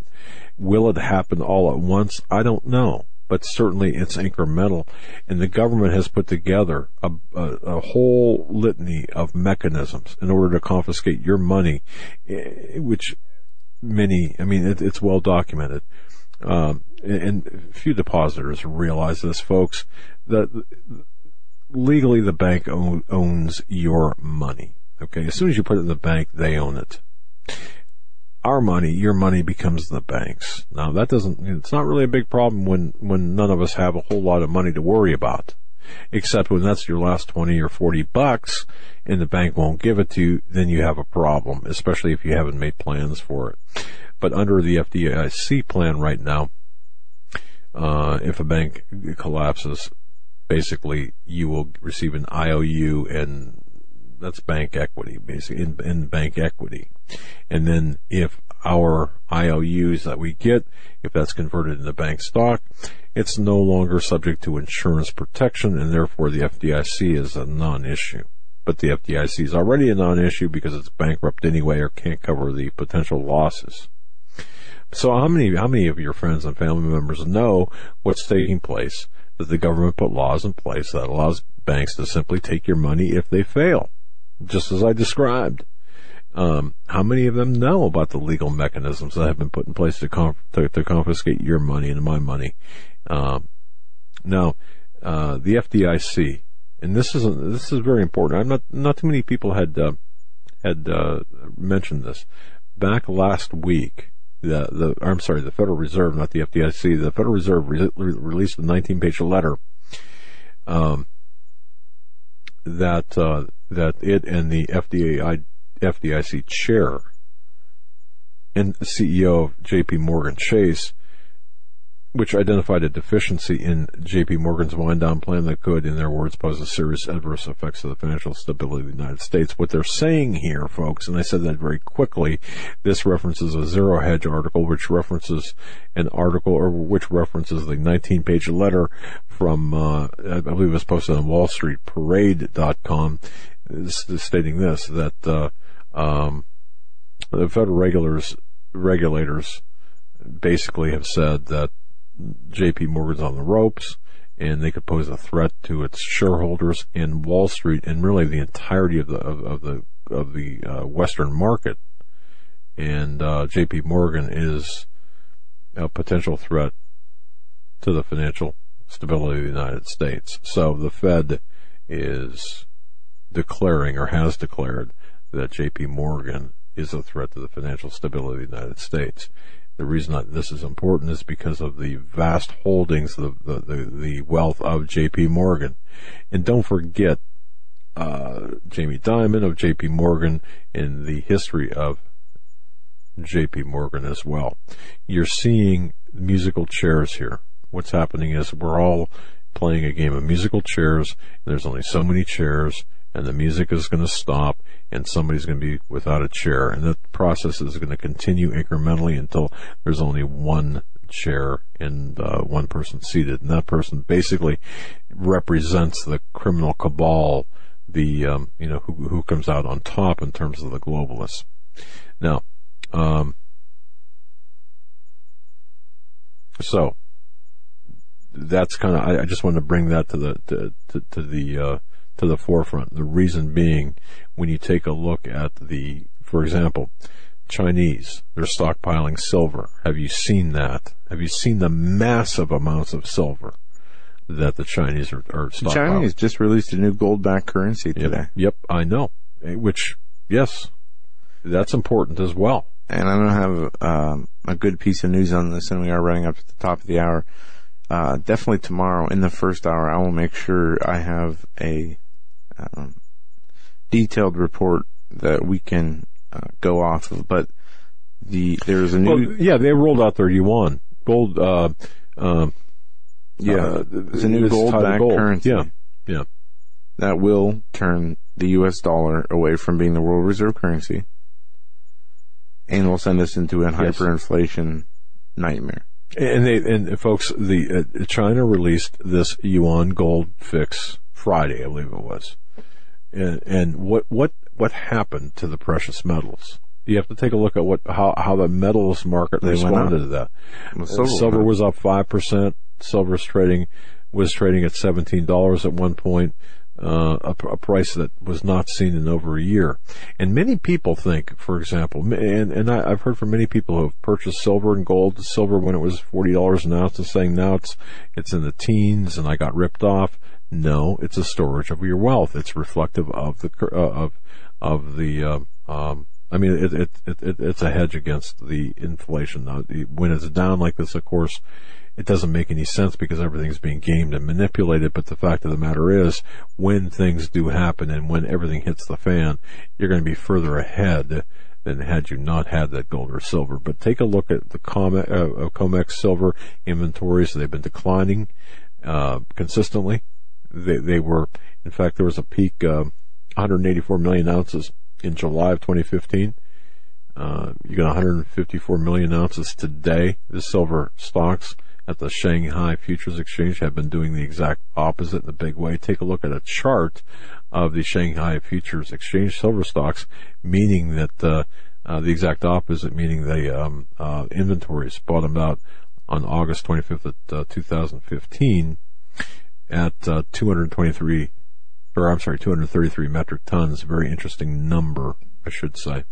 However, silver inventories at the same exchange began to really pick up in 2016 and surged unbelievably over the last couple of months. So all that to say this: watch silver, China is increasing their holdings on silver, physical possession of silver, and that's indicative of the metals market, I believe, in a larger sense, with the release of the Chinese yuan gold fix last Friday. We are seeing a perfect storm, especially against the attack on the U.S. dollar. That's what we're taking a look at. That's what we're seeing right now. And this will play into, because things do take time, I do believe that we will see incrementally into the summer the loss of the purchasing power and, of course, the ability, or the petrodollar, as we get into summer and even early fall. And I think this fall is going to be extremely volatile with respect to the U.S. dollar. I think you're right. With that, we have Stan Deyo coming up next. Stay with us for our third and final hour, as we will be joined by Stan Deyo, or with Stan Deyo from StanDeyo.com. Go on his website on the right-hand side of the microphone, click Show Images to see what he'll be talking about this week. Stay with us.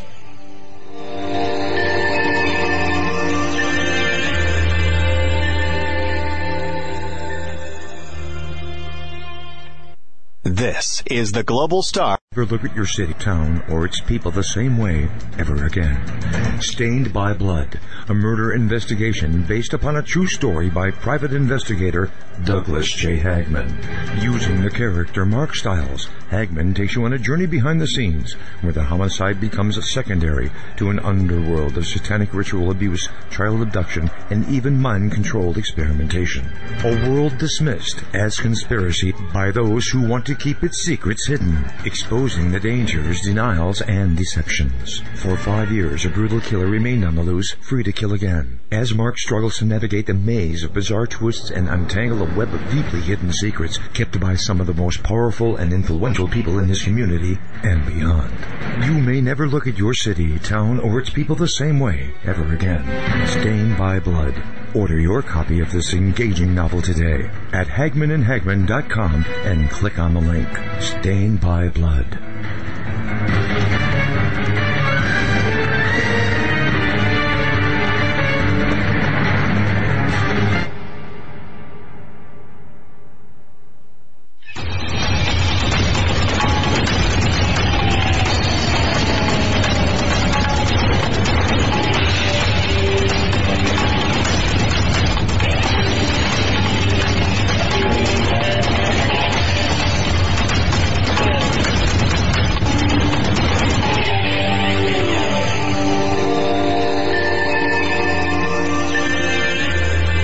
Welcome back, ladies and gentlemen, to this edition of the Hagmann and Hagmann Report. If it's Tuesday, it's Tuesdays with Stan. Stan Deyo is our very special guest tonight. Can't wait to hear what he's got to say before we get back into it. I want to thank everyone who has sent emails with respect to our proposition.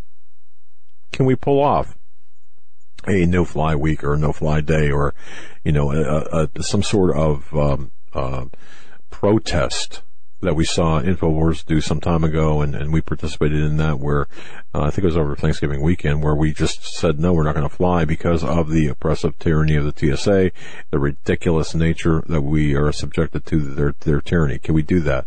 And I want to thank everyone for chiming in via email. Just go to HagmannHagmann.com, click on the Contact Us form, and share your thoughts, because perhaps we can make a difference. But I'm kind of testing the waters here, asking you folks, the listeners out there, if we can pull this off, if we can be successful at it, because otherwise it could be, certainly used against us, and they can say, oh my goodness, these people are weird, and, not that I'm afraid of that, but certainly we want to be as successful as possible. So your ideas welcome. Studio at HagmannandHagmann.com. With us, of course, is Stan Deyo, and don't let him fool you. He had accurately predicted an earthquake through data research and evaluation. We're going to let Stan talk to you about that. And Stan, welcome back to the Hagmann and Hagmann Report. Go to StanDeyo.com, people. Click on the Show Images link to the right-hand side of the microphone on the right-hand side of the website. It's great to have you back this week. It's been an eventful week, at least in the earth-shaking realm. Yeah, it has, guys. It started out with a couple of Richter 6s, a little bit above Richter 6s, and kind of what was it? It was in the states of Afghanistan and Vanuatu and Burma. Burma had almost a 7 at 6.9.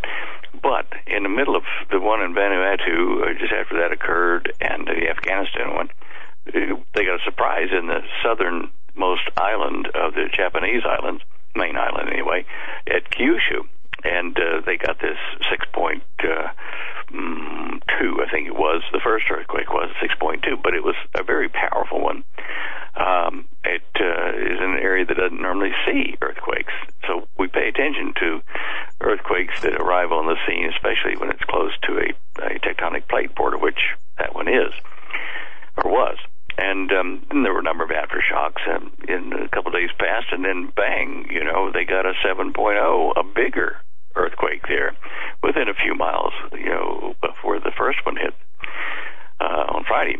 So I started looking at it, so a lot of other people trying to figure out what was going on, because this was not only an earthquake of that magnitude in Japan, in a place that it doesn't normally occur, but it was the third in a series of Richter 6 plus that occurred within less than a week.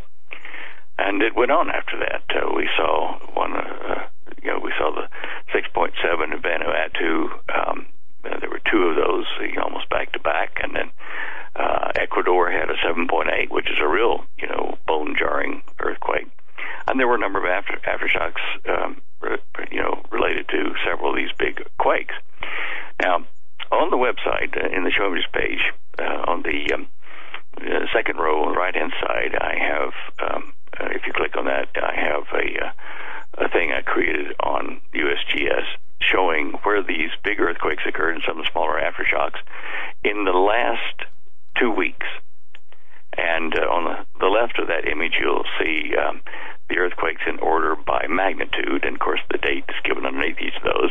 And then on the map, you see the yellow dots and the orange dots are the most current, and the white ones are back toward the end of the 2 week period, and between 7 and 14 days back. Now, what we see from this is the continuing increase in larger quakes on the western side of the Ring of Fire. Now, this has got the scientists kind of concerned about this. There are some that are predicting 4 Richter 8 earthquakes if the current conditions in the Ring of Fire persist. Now, 4 Richter 8s in a year is definitely above the average of 1 or 2 that we normally get. So they're kind of making a very bold prediction scientifically that this might be happening. The Japanese scientists are also concerned that it might be explaining the arrival of a new fault line that is running parallel to the tectonic plate border, which is not in itself unusual because that occurs over in California, and parallel faults, all kinds of them, parallel to the San Andreas fault. But anyway, they are looking at this, trying to figure out if there are going to be more faults and more earthquakes as they move north. Well, I've been working on something. I'm not ready to release it yet. I'm still testing it, but I thought I found a way to get back into forecasting some of the major quakes. Now, when I say major, a Richter 6 or better, the smaller quakes don't show on the data I'm testing at the moment.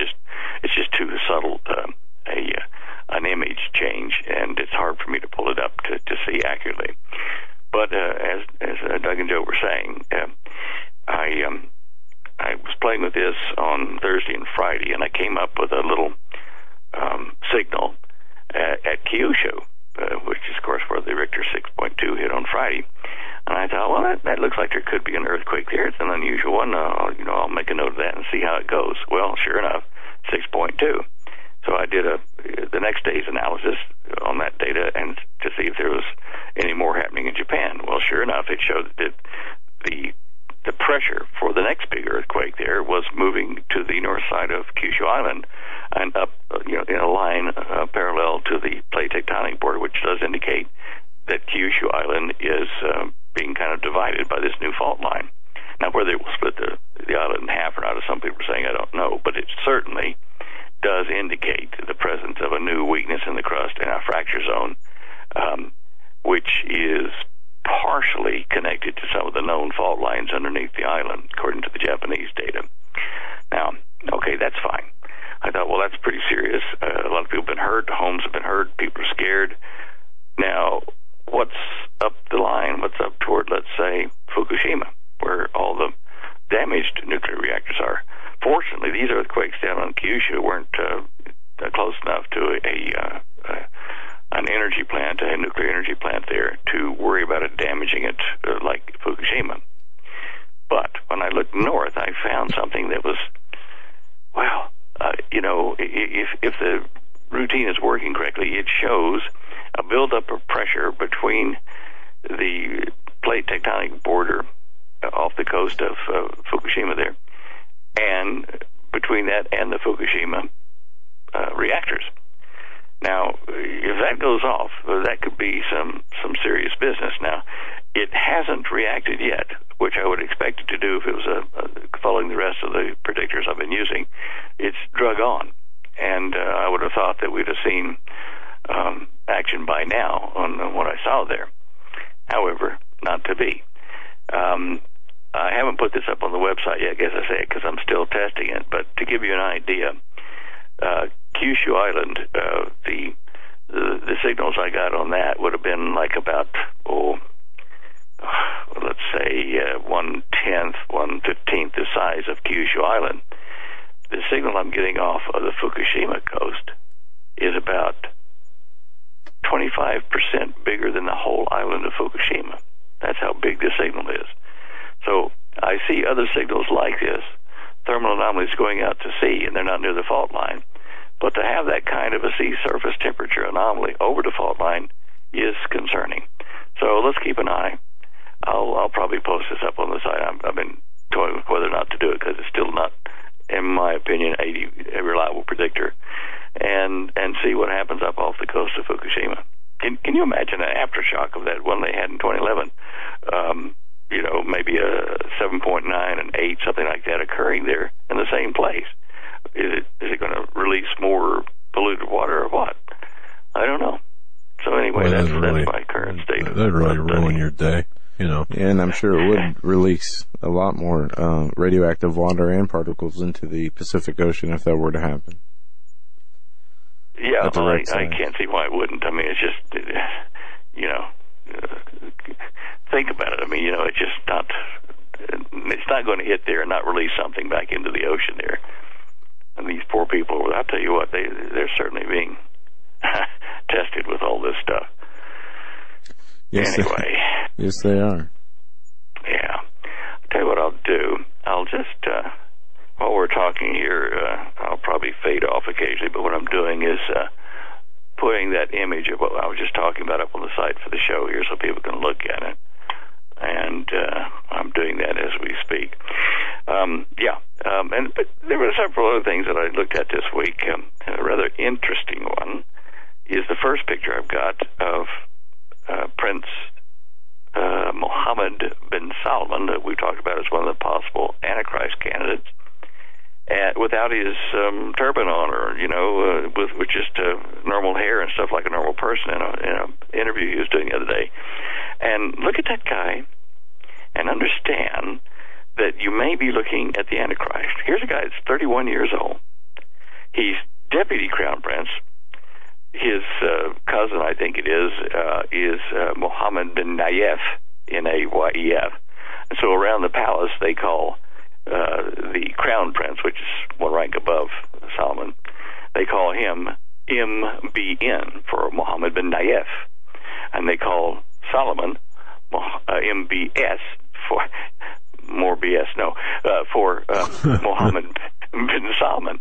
And I keep getting back to the fact that he's gaining so much support in the Middle East from at least 39 total Arab countries that are primarily Islamic, in forming a new Arabic Union, which is what the Al-Nusra Front want in opposition to ISIS. They wanted to have a consolidation or a confederation of Arab nations to form an Arab bloc, but not make them under one caliph or a caliphate like ISIS wants. And, Salman wants to get rid of the caliphate clowns too. But I think in the end, if he is the Antichrist, he's going to go ahead and become the caliph or the king of a union of Arabic states. So you'd have MBS is heading the Arabic Union. MBS, 3 consonants, Arabic Union, AU, 2 vowels. Put the 2 vowels in between the MBS, MABUS, Mabus, whatever. Right. Yep. And it starts to fit. And he is just so popular that if he goes for, ruler of the world eventually in some set of circumstances, he won't have time to just manage Saudi Arabia and Aramco and that. So what are they doing at the moment? They're offering to sell off half of Aramco. He's happy to let his cousin Mohammed bin Nayef become the new king when King Solomon dies. He can run Saudi Arabia while MBS is running the world. You see, it all works out. He could be the prince of the covenant, even though he has more power than the king of Saudi Arabia. Do you see what I'm saying? Yeah, absolutely. So I watching because he said that he could ramp up. I think by the end of the year, he could do it, and even before then, he threatens to do it.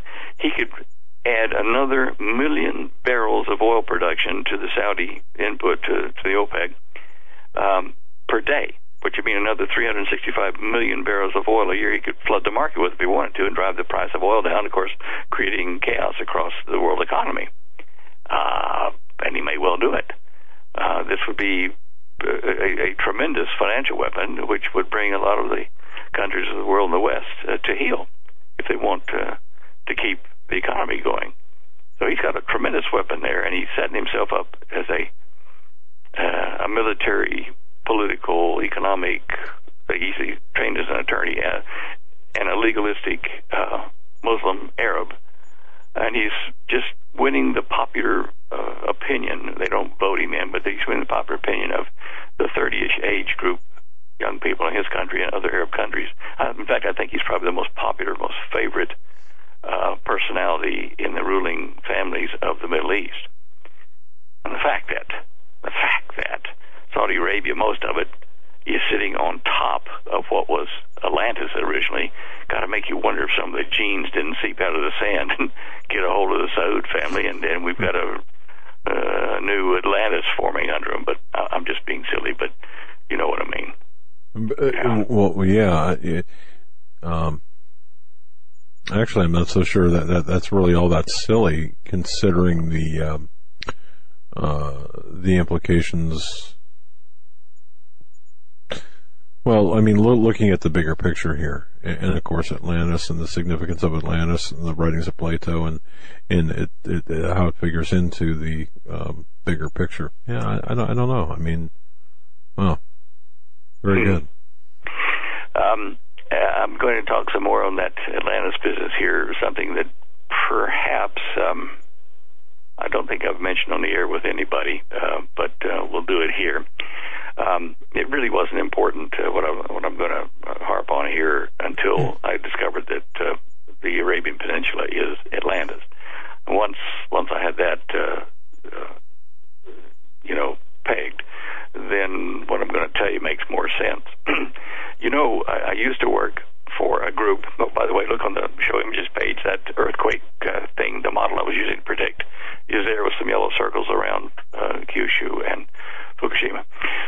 Anyway, in the early 70s, when I was recruited to go down with Dr. Teller's group and to research advanced flying saucers and that kind of stuff, anti-gravity, one of the sites I was told about that the organization had was the most secure site in the world other than those under the ocean. And this site was in the empty quarter of the Arub Kali, in the southern part of the Arabian Peninsula. Now, it's 120 miles outside Riyadh in the Jabal Tuwaik mountain range. And if you look at that on Google Earth, and then look at anywhere else in Saudi Arabia, Google Earth, the rest of Saudi Arabia, the images are nice and crisp when you zoom down to the ground. In that area, there's a rectangular set all along the Jabal Tuwaiq, which is highly pixelated. In other words, very low resolution, so you can't see what's on the ground there. Well, our base there, where they had assembly areas for the smaller flying saucer craft and probably aliens as well, or, fallen ones. In that area there, if you came within sight of that base heading toward it by air or by land, and you weren't one of our craft, you were shot down and killed immediately. There was no questions asked. They didn't ask for credentials or anything. If you didn't come in the approved way, then they didn't even let you get to the gate. And it's hidden in the side of a mountain there at Jabal Tuwaiq. Now that site is right kind of almost in the middle of what was ancient Atlantis. And you got to wonder if that site that we had then was working with the return of the Sumerian supermen, that Linda Moulton spoke of. She heard the general saying in the Pentagon that the Sumerian gods, little g, had returned. And that was going back after I was even in the program, so it was much more recent than being in the program. So I think that the fact that they've blocked out that area in the Jabal Tuwaiq. In fact, anyway, if you got Google Earth, you can go and you put one of those little rulers they have there. You can put one dot in Riyadh, right in the center of it, and make a circle 120 miles in radius. So that would be like 240-mile diameter. And where that circle crosses the Jabal Tuwaiq south of Riyadh is where the base is. And you'll be led into a secret about where one of our very, very secret bases was and may still be. In fact, the reason we were able to even put it there in such a remote place in Saudi Arabia was that there was a sheikh who'd been up to some naughtiness, and he was blackmailed into letting us have that access in his territory and stuff. Otherwise, it would be known to the ruling family what he'd done, and that'd be a bad deal for him. Anyway, it was a very long personal story with him, and that's how we got that base. The things you don't know, but that area is very important. And I looked at the name in Arabic for the empty quarter. Normally we say Rub al-Khali, like that, but it's Arub al-Khali. And it's Arab, ancient Arab, the Khali. And they say that means the empty quarter, but it's also a derivative of the name Arab or Arab. And I think this Arabic union that Prince Solomon is putting together is certainly going to succeed, and it's an effort to unify the Arabs of the world, the countries, into a new, strong power block in the world. And the way it's headed, I think they're going to make it. And another thing, since he does not like ISIS, they're a small people, they're not a country. And we know the Antichrist is going to come to power with the help of a small people. And I'm wondering if by defeating them, or either by defeating them or by getting them to change their objectives and join him as a small people, the world will rejoice if he puts a stop to ISIS and the terrorism. And the terrorists who want this Arab caliphate will join with him and be tickled to death to serve with him. It's a rising star. They'll join with him. So it might be that he uses the ISIS-type terrorists and al-Nusra and some of those who are the opposite to ISIS, but still terrorists, to form this world government eventually. I don't know how the Pope is going to fit into this, but he's certainly helping by calling for a world religion. Indeed. Any compromise of Christian principles or biblical principles, I shouldn't say Christian, but biblical principles, to me, that's a quickest route toward a one world religion, obviously. And Stan, just to recap with respect to the religion, well, the three monotheistic religions, it's my belief that the Christianity, Judaism, and Islam will have to be made illegal, or at least marginalized, diluted, to accept the a common savior, if you will, or a common God. Is that what you believe as well? Yeah, Yeah. Okay. Yeah. All right. There's going to have to be compromise to form this global religion, and that's what the Pope is pushing for. Lord only knows what that compromise means. I guess one of the obvious things would be, well, God is God to the Jewish community. God is God to the Christian community, and a lot of subsects of that. And Allah is the same God, and that's the lie they're going to put across. That's the one basic one.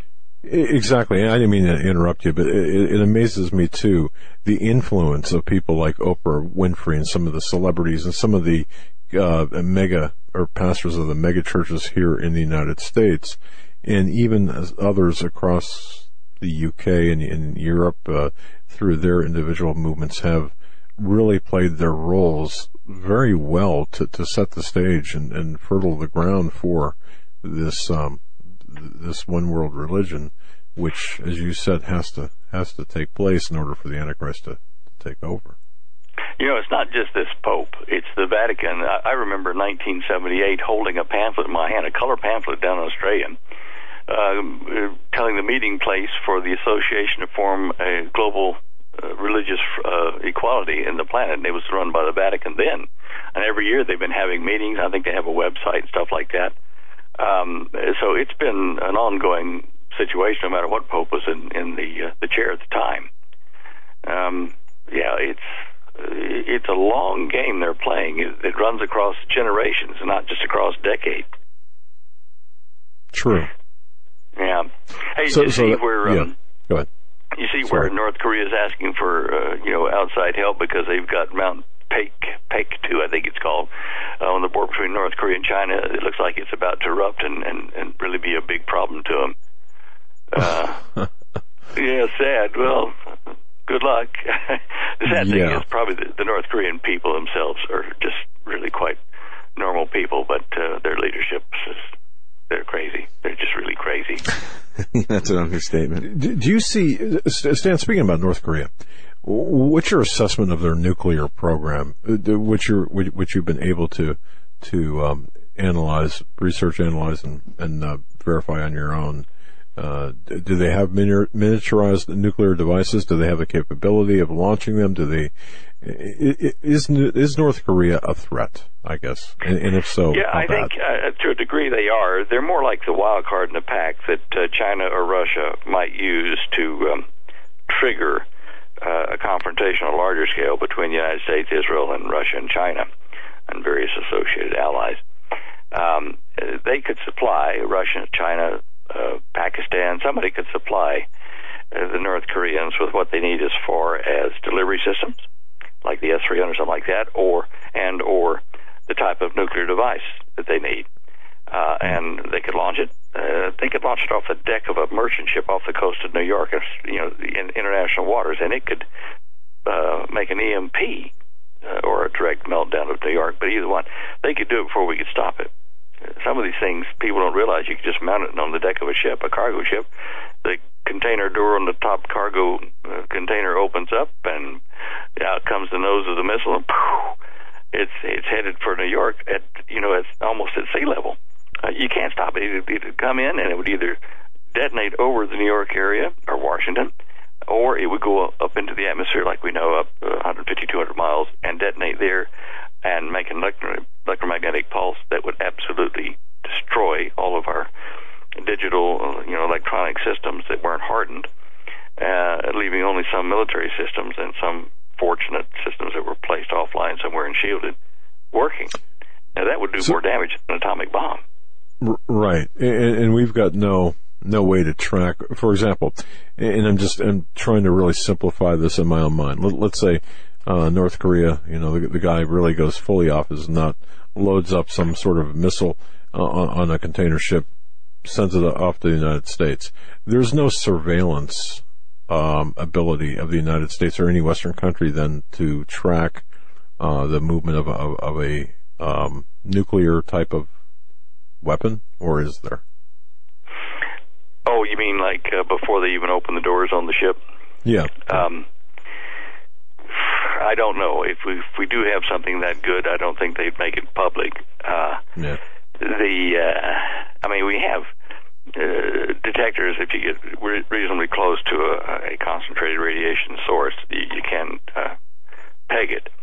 But if it's in international waters and traveling, then you're looking at either a submarine comes up underneath it and does a check, or puts a little cork floating out there with a detector on it, or somehow they've managed a way to measure electron density around that ship from orbit.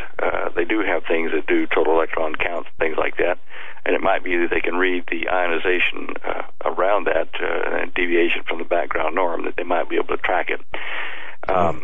Let's hope so, but I don't know. Okay. Thank you. Yeah, it was just something I was thinking about. But so what you're saying is, yeah, North Korea is indeed a threat, and they do have the materials, and certainly they could be aided by other countries and be used as a proxy. And we should be taking a look at this and taking it seriously. Yeah, and certainly on our West Coast too, with the quake threat. We have our own nuclear reactors there. Some of them sitting on, even one retired one, I think, is sitting on an old fault line. There's just been a lot of stuff pushed at the public about the big one will come. It's definitely going to come. Not sure when, but not if, but it will come. And hints to prepare and how to survive a tsunami going inland in Oregon or something. How far up the valley you got to get. And okay, we remember a couple years back when FEMA ordered a bunch of meals to feed 1 million people for 2 or 3 days. And you start putting these things together with all these quakes happening on the west side that are bigger now in this little cluster, and you start to wonder, is it soon that the big one's going to happen?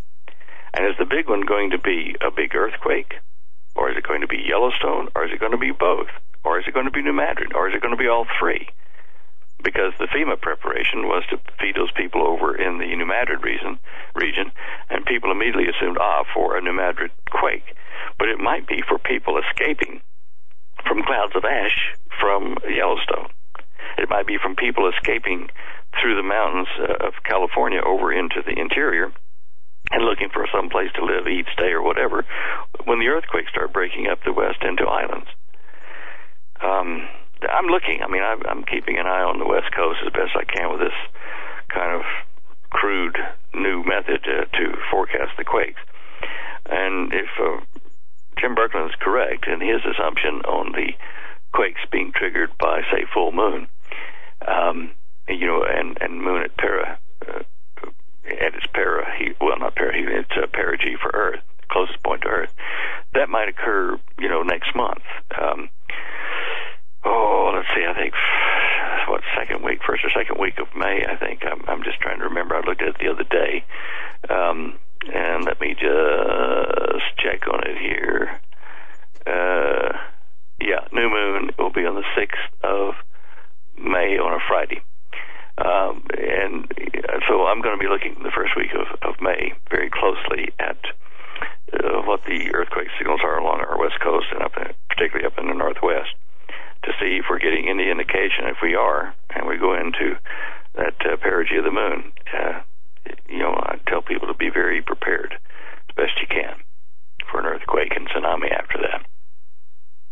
So I shouldn't plan on any vacations to the West Coast beaches Friday, May 6th, based on... Yep, cancel our extravagant beach vacation. As long as people understand what we're saying, it's kind of tongue-in-cheek, because we don't know for sure. We're just trying to guess as best we can. Well, the confluence of events. I mean, looking at it, it's always good to be prepared, folks, and it's tongue-in-cheek indeed. But my goodness, let's look at this realistically and have an intelligent discussion about it, and that's what we're doing. So, all right. It's no time to do, panic preparation stuff. It's time to, if you haven't already started doing it, to prepare for various types of meteorological or geological or even astronomical events that could affect, your power in your area, your water and food supply and stuff like that. Right. Indeed. Okay. Anyway, that's that. I was reading in the news here that I'll just read you the headline. Mystery body possession epidemic sweeps through Malaysian schools, causing teachers and pupils to collapse while being pinned down by evil spirits. I saw that. Did you? Okay. Now that is that meaning that the veil between our worlds is thinning and they're starting to poke through more easily? It's a very real possibility. I was wondering what could be the cause of this. You know, in recent weeks, I've seen headlines like exorcisms continuing to rise, demonic possession, on the rise as well.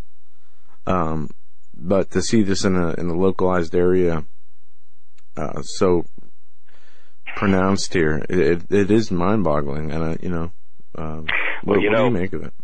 Well, I think it's quite possible, especially to be that widespread, like 100 different cases being reported. They say that something pinned them down as a heavy thing on them, holding them down to the ground. My eldest boy, he's the third boy in the chain, Nathan. When he was young, his bedroom just down the hallway from us, and he woke up a couple of nights screaming and fighting something, and it was this dark being. He said, like, he could see it up on the wall and then down on his chest, and it was fighting with him, and it was heavy on his chest. And, it was pretty much a great concern to us, but as he got older, it didn't happen anymore. But he was fighting off something that we prayed about and shielded him about, even back then, and that would have been, in the 80s, mid-80s, I think, somewhere in there. Early 80s, let's see, 80, yeah, probably the mid to late 80s, 1980s. But having done that and had it happen in the family, I can certainly relate to what these people are talking about. Any relation to sleep paralysis? I mean, what your son went through? No, I don't think that. I know sleep paralysis is one thing. He was able to move and swat at it. He wasn't paralyzed. Oh, okay. Yeah. It was real enough, and so it might have been because of the work I was doing at the time. I was working on the first book about the Garden of Eden and Atlantis in 1989, the Vindicator Scrolls, and of course now that I've updated all that, and certainly we feel the pressure here, not of evil spirits, but of just financial and physical pressures on both of us that let you know that you're doing something that Satan doesn't like. Interesting, and I do believe that we're seeing an increase in the or as you put it, the rending of the veil between the dimensions. Would CERN have anything to do with that? I mean, in any way, could it have anything to do with that? Look, I don't go there to start with, but it is possible, okay? They are playing with very strong magnetic fields, and they're trying to punch to a parallel universe in small scale, and they might make a big scale by accident or otherwise.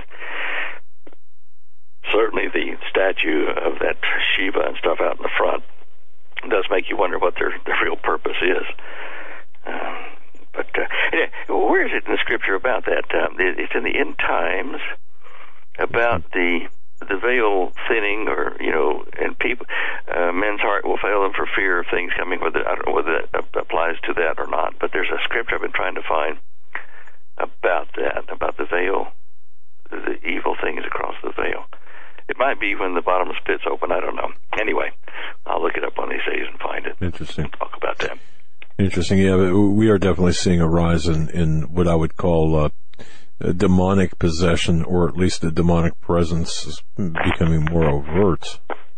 And of course, the rest of the story talks about the dirtying of the air, and of course we're seeing this, and I think it's I don't think it's by accident, but I'm glad you pointed that out. Yeah.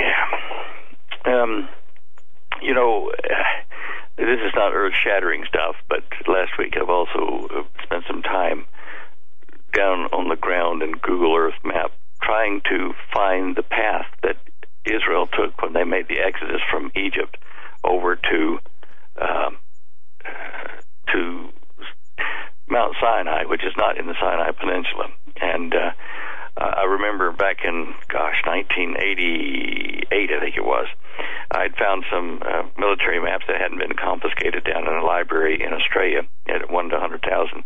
And on the maps, I found several things that indicated how the fresh water was made out of the salt water when they were in the Exodus, and the fact that Mount Sinai might actually be in the southern part of Saudi Arabia underneath Jordan, and go on the coast of the Gulf of Aqaba. Anyway, I'd done all that, and I shared the map with a guy named Ron Wyatt. He said, "Look, can I have a copy of that?" Because we talked by phone. I said, "Sure, I know you're going over there and doing research." And he took it, and he decided, as have some others, and I think erroneously, that the Red Sea crossing didn't occur on the Suez side of the Sinai Peninsula. That occurred on the Gulf of Aqaba, which would have meant that the trip out of Egypt would have taken longer, and all kinds of things don't fit time-wise. But he reckoned he found a chariot wheel at the tip of the Gulf there, right where it joins with the Red Sea. And because of that, he figured, well, okay, this is where Pharaoh's chariots were buried in the backwash, from the water that closed in on them after Israel crossed across.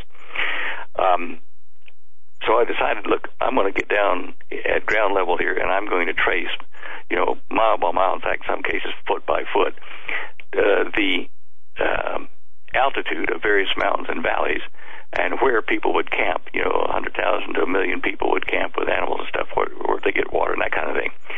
Now, if you look on the show images page at the third row down, in the first image on the left, and click on that, it will give you an overview of where I traveled on Google Earth, trying to fit time-wise and thing-wise what they discovered, what they saw, where the Exodus occurred.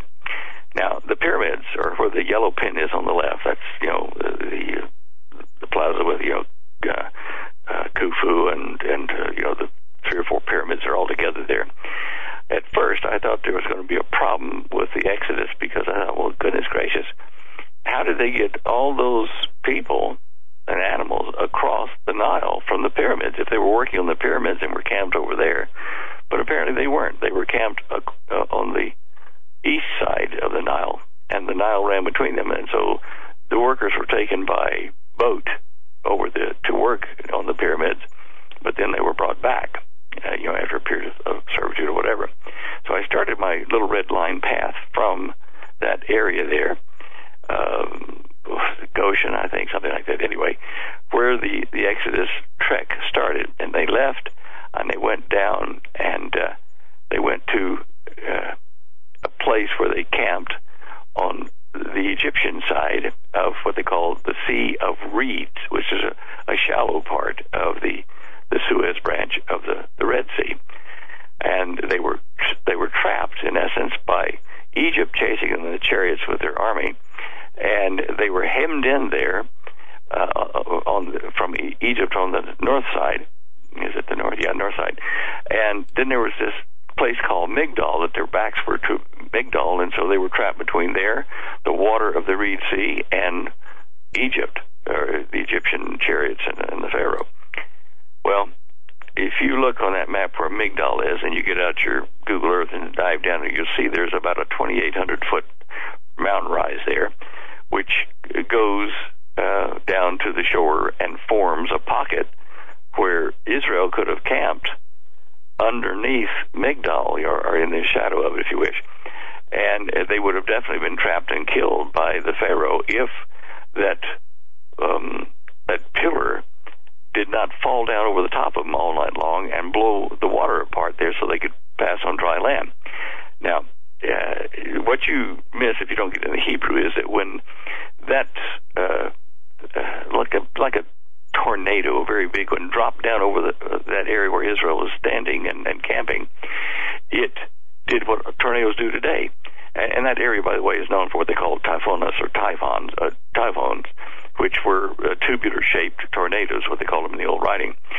the air in the middle of a tornado, even today, is moist and it's warm, and it comes down the tube, right, splashed to the ground, and it forms a vacuum in the spinning wall, the thin wall of the tornado. So when it said that Israel could not reach the Egyptians could not reach Israel during that night, it's because Israel was right in the middle of this stationary tornado that God created, and the wall between them, they could see each other kind of dimly, off and on. But if they tried to put a weapon or an arm through that, it would have ripped it off or sucked it away. So both sides were protected from contact with the other. Of course, Israel was protected from getting annihilated, really. But anyway, there they were, and as the hot air, it was probably drier than our moist areas over here when we have a tornado. But the hot air all night long came down and parted the shallow Reed Sea and dried the ground so that ox carts and various other things that were used to carry their goods and animals could walk across on dry ground by the morning. And it even tells you that the hot, dry wind came from an easterly direction, which gives us an idea of which way the twist of the tornado was doing on the outside edge. Anyway, they crossed there, and as they crossed with this tornado sitting stationary over the top of them. When they got to the other side, the tornado thing just kind of dried up and left, it moved a bit, and it let Egypt and their chariots come after them into the dry ground of the Suez region there.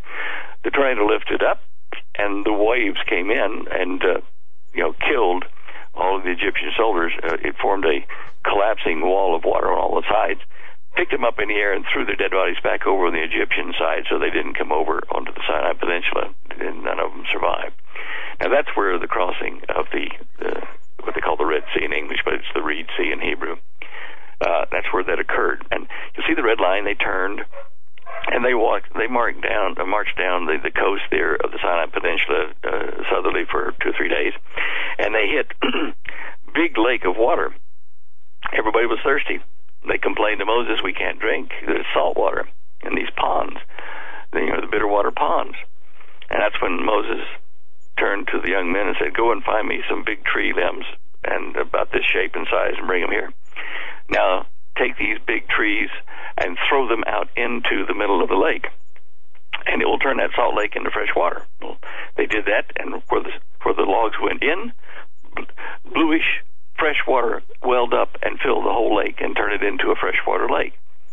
Now, in the map that I gave to Ron White, I explained to him, I said, you can see there's a wadi, an under sand river that comes from the snow mountains on the peninsula there, of the Sinai Peninsula, and they form an inversion water lake. In other words, the fresh water comes down underneath the salt water blowing in from the Red Sea, or the Sea of Reeds, and it forms a heavier than regular water layer of water over the top of the fresh water, and it's called a saltwater inversion lake.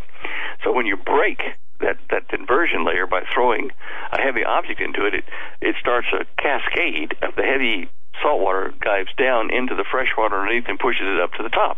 And that was the 3-day bitter water event that gave them the fresh water. And then I had to trace through there down to where the palms and the 12 water wells were found, and they sojourned there for a while and caught their breath and got strength to go on for the rest of the journey through the wilderness of Sin, which is where that red line goes across the Sinai Peninsula. Anyway, and they did that, and they went on over. There were 2 pathways I could see that they could take to cross over at Eilat, or at the top of the Gulf of Aqaba. 2 would work, one slightly longer than the other by a few miles, but I traced each of these. I went down and said, can cattle come down through this pass here, or is it wide enough, and that kind of stuff. I made it just like I was Moses, trying to find a safe place to take my people through on reasonably level ground, or at least not chunky, rocky ground, and where there might be water. Anyway, that's the path I found there. You're looking at a couple 100 miles, between 200 and 300 miles of this path of the Exodus. Now, when I tried to find how you'd get up into Medea, which, as you'll see in the drawing there, it's where Moses' father-in-law lived, and where Moses spent 40 years with his wife, Jethro's daughter, and he helped with the sheep for his father-in-law. It's there's only one way to get up across the mountains there with, a million people and livestock and whatever. And that's down toward the top of the Gulf of Aqaba. Now, there's one way. There's a second way, which I found still just a few miles north of there. Both of them lead to the same place, to like a little valley in between mountains and surrounded by mountains there. And that's where I'm pretty sure that Jethro was camped in that area, where his tribe was. And that was where old Medea was, M-I-D-I-A, Medea, in the old records. Now, if you look southerly across that, there's a mountain range, or a small range of mountains between where Jethro lived and a fertile plain down in Saudi Arabia today. But in that time, it was just a fertile plain where you'd have to travel, 30 miles or so to get to it. And across some hard country, unless you figured out a clever way to get around some of the mountains, which I'm sure Moses did. And it said that Moses used to feed his father-in-law's sheep across the mountains, at the backside of the mountains in this fertile area. And I found that fertile plain in Google Earth. And I went to the rim of it, the high rim on the south part, and I stood there like I was Moses on the Google Earth. And digital Deyo was there. And I stood there, and I said, all right, what did he see? Where could he see from here that was a big mountain and it could have a burning bush and that would attract him to get away from the sheep to come and see God? And that's where the line of sight yellow line goes to a dark black mountain, which is a pair of volcanic cones that are not active now. But the Bedouins call it the Burning Mountain, which is volcano in Bedouin talk. And that was probably the real Mount Sinai. And from there, even Ron Wyatt took the maps, and he found one area, which I think I found the same area, where it's a long trench from a lava formation east of the Mount Sinai there, where the volcano was. And this area is deeper than the other long furrows of lava there, and it's covered over by sand in the middle of it.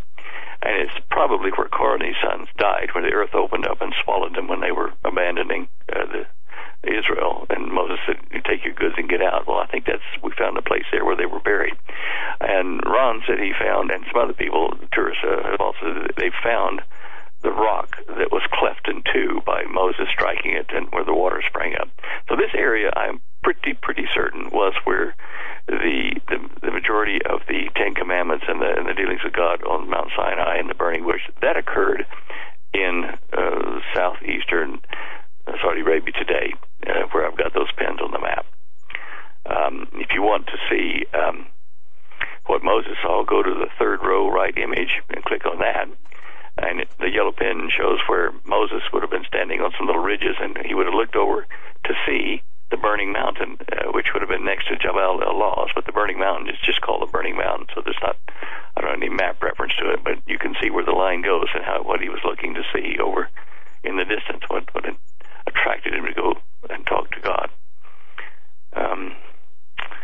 So this is scientific confirmation. Of the Bible. Yeah, definitely. That's what I'm about. That, the Garden of Eden, Atlantis, which would be the fallen ones in Genesis 6, and that whole thing. There's a whole missing chapter or chapters about what the Nephilim were called and where they lived and stuff. And I'm filling in those blanks with hard data that we're finding now in the Middle East.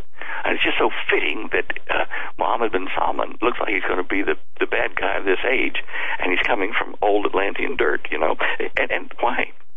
Why does Saudi Arabia say to the foreigners, you cannot come in and film, you cannot come in and explore archaeologically in all these places that I've been doing with Google Earth. We don't even like for you to fly over, and I think they've convinced the United States and other countries that they're not going to be able to image and show on Google Earth to the west of the southwest of the Jabal Tuwak range. I was telling you about where our base is. So there's a reason that they're blocking foreign archaeologists and flyovers to get film. I'm sure that NSA is, and the map agency have got the detailed images we want, but there's no way that they're going to share that with me. But it just all fits. It fills in gaps in our knowledge of history. And I was watching at lunchtime today on I forget the name of the channel, but it was talking about the dinosaurs being called dragons in the old writings. And it was from the Creation Research Group showing how, various things prove that we have a young Earth. and how, light and radiation and stuff used to travel orders of magnitude, like 30, 40 million times faster than they do now. And that's why the aging of various strata and bones and stuff is off. And I just was so encouraged by that. It's just scientific proof that our established scientific view of the age of the Earth and universe is just up the creek. Interesting. Sam, we've got about 60 seconds left of our program. I can't believe you did it again, taking us for another hour. What a fascinating way to end the program. I'm looking at this, at that third row picture. My goodness. It's fascinating, folks. Well, look at that third row in the middle one there. Just quickly, that shows you where that Midianite village or tribe lived. You can see the pathways that I picked through there. And I, eventually will make the little data files available for people who want to go on Google Earth and track it themselves so they can see that. If you look right above that in the second row, second image, you get an Egyptian view looking toward the real Mount Sinai over, way out yonder, and Migdol, that high place. And right there next to the blue water is where Israel was trapped by the Pharaoh. Folks, the real Indiana Jones, actually the digital Indiana Jones as well. Visit standeyo.com. Check it out. Listen to this program again, especially Stan Deyo's presentation. Oh, what a fabulous. We're at the end of the program, Wow. Stan. It's been another week. God bless you and Holly. Stay safe, and thank you. Thank you. God bless you, boys. Bye-bye. God bless you, too. We'll be back tomorrow. Have a good night, everyone. This is the Global Star Radio Network. The Genesis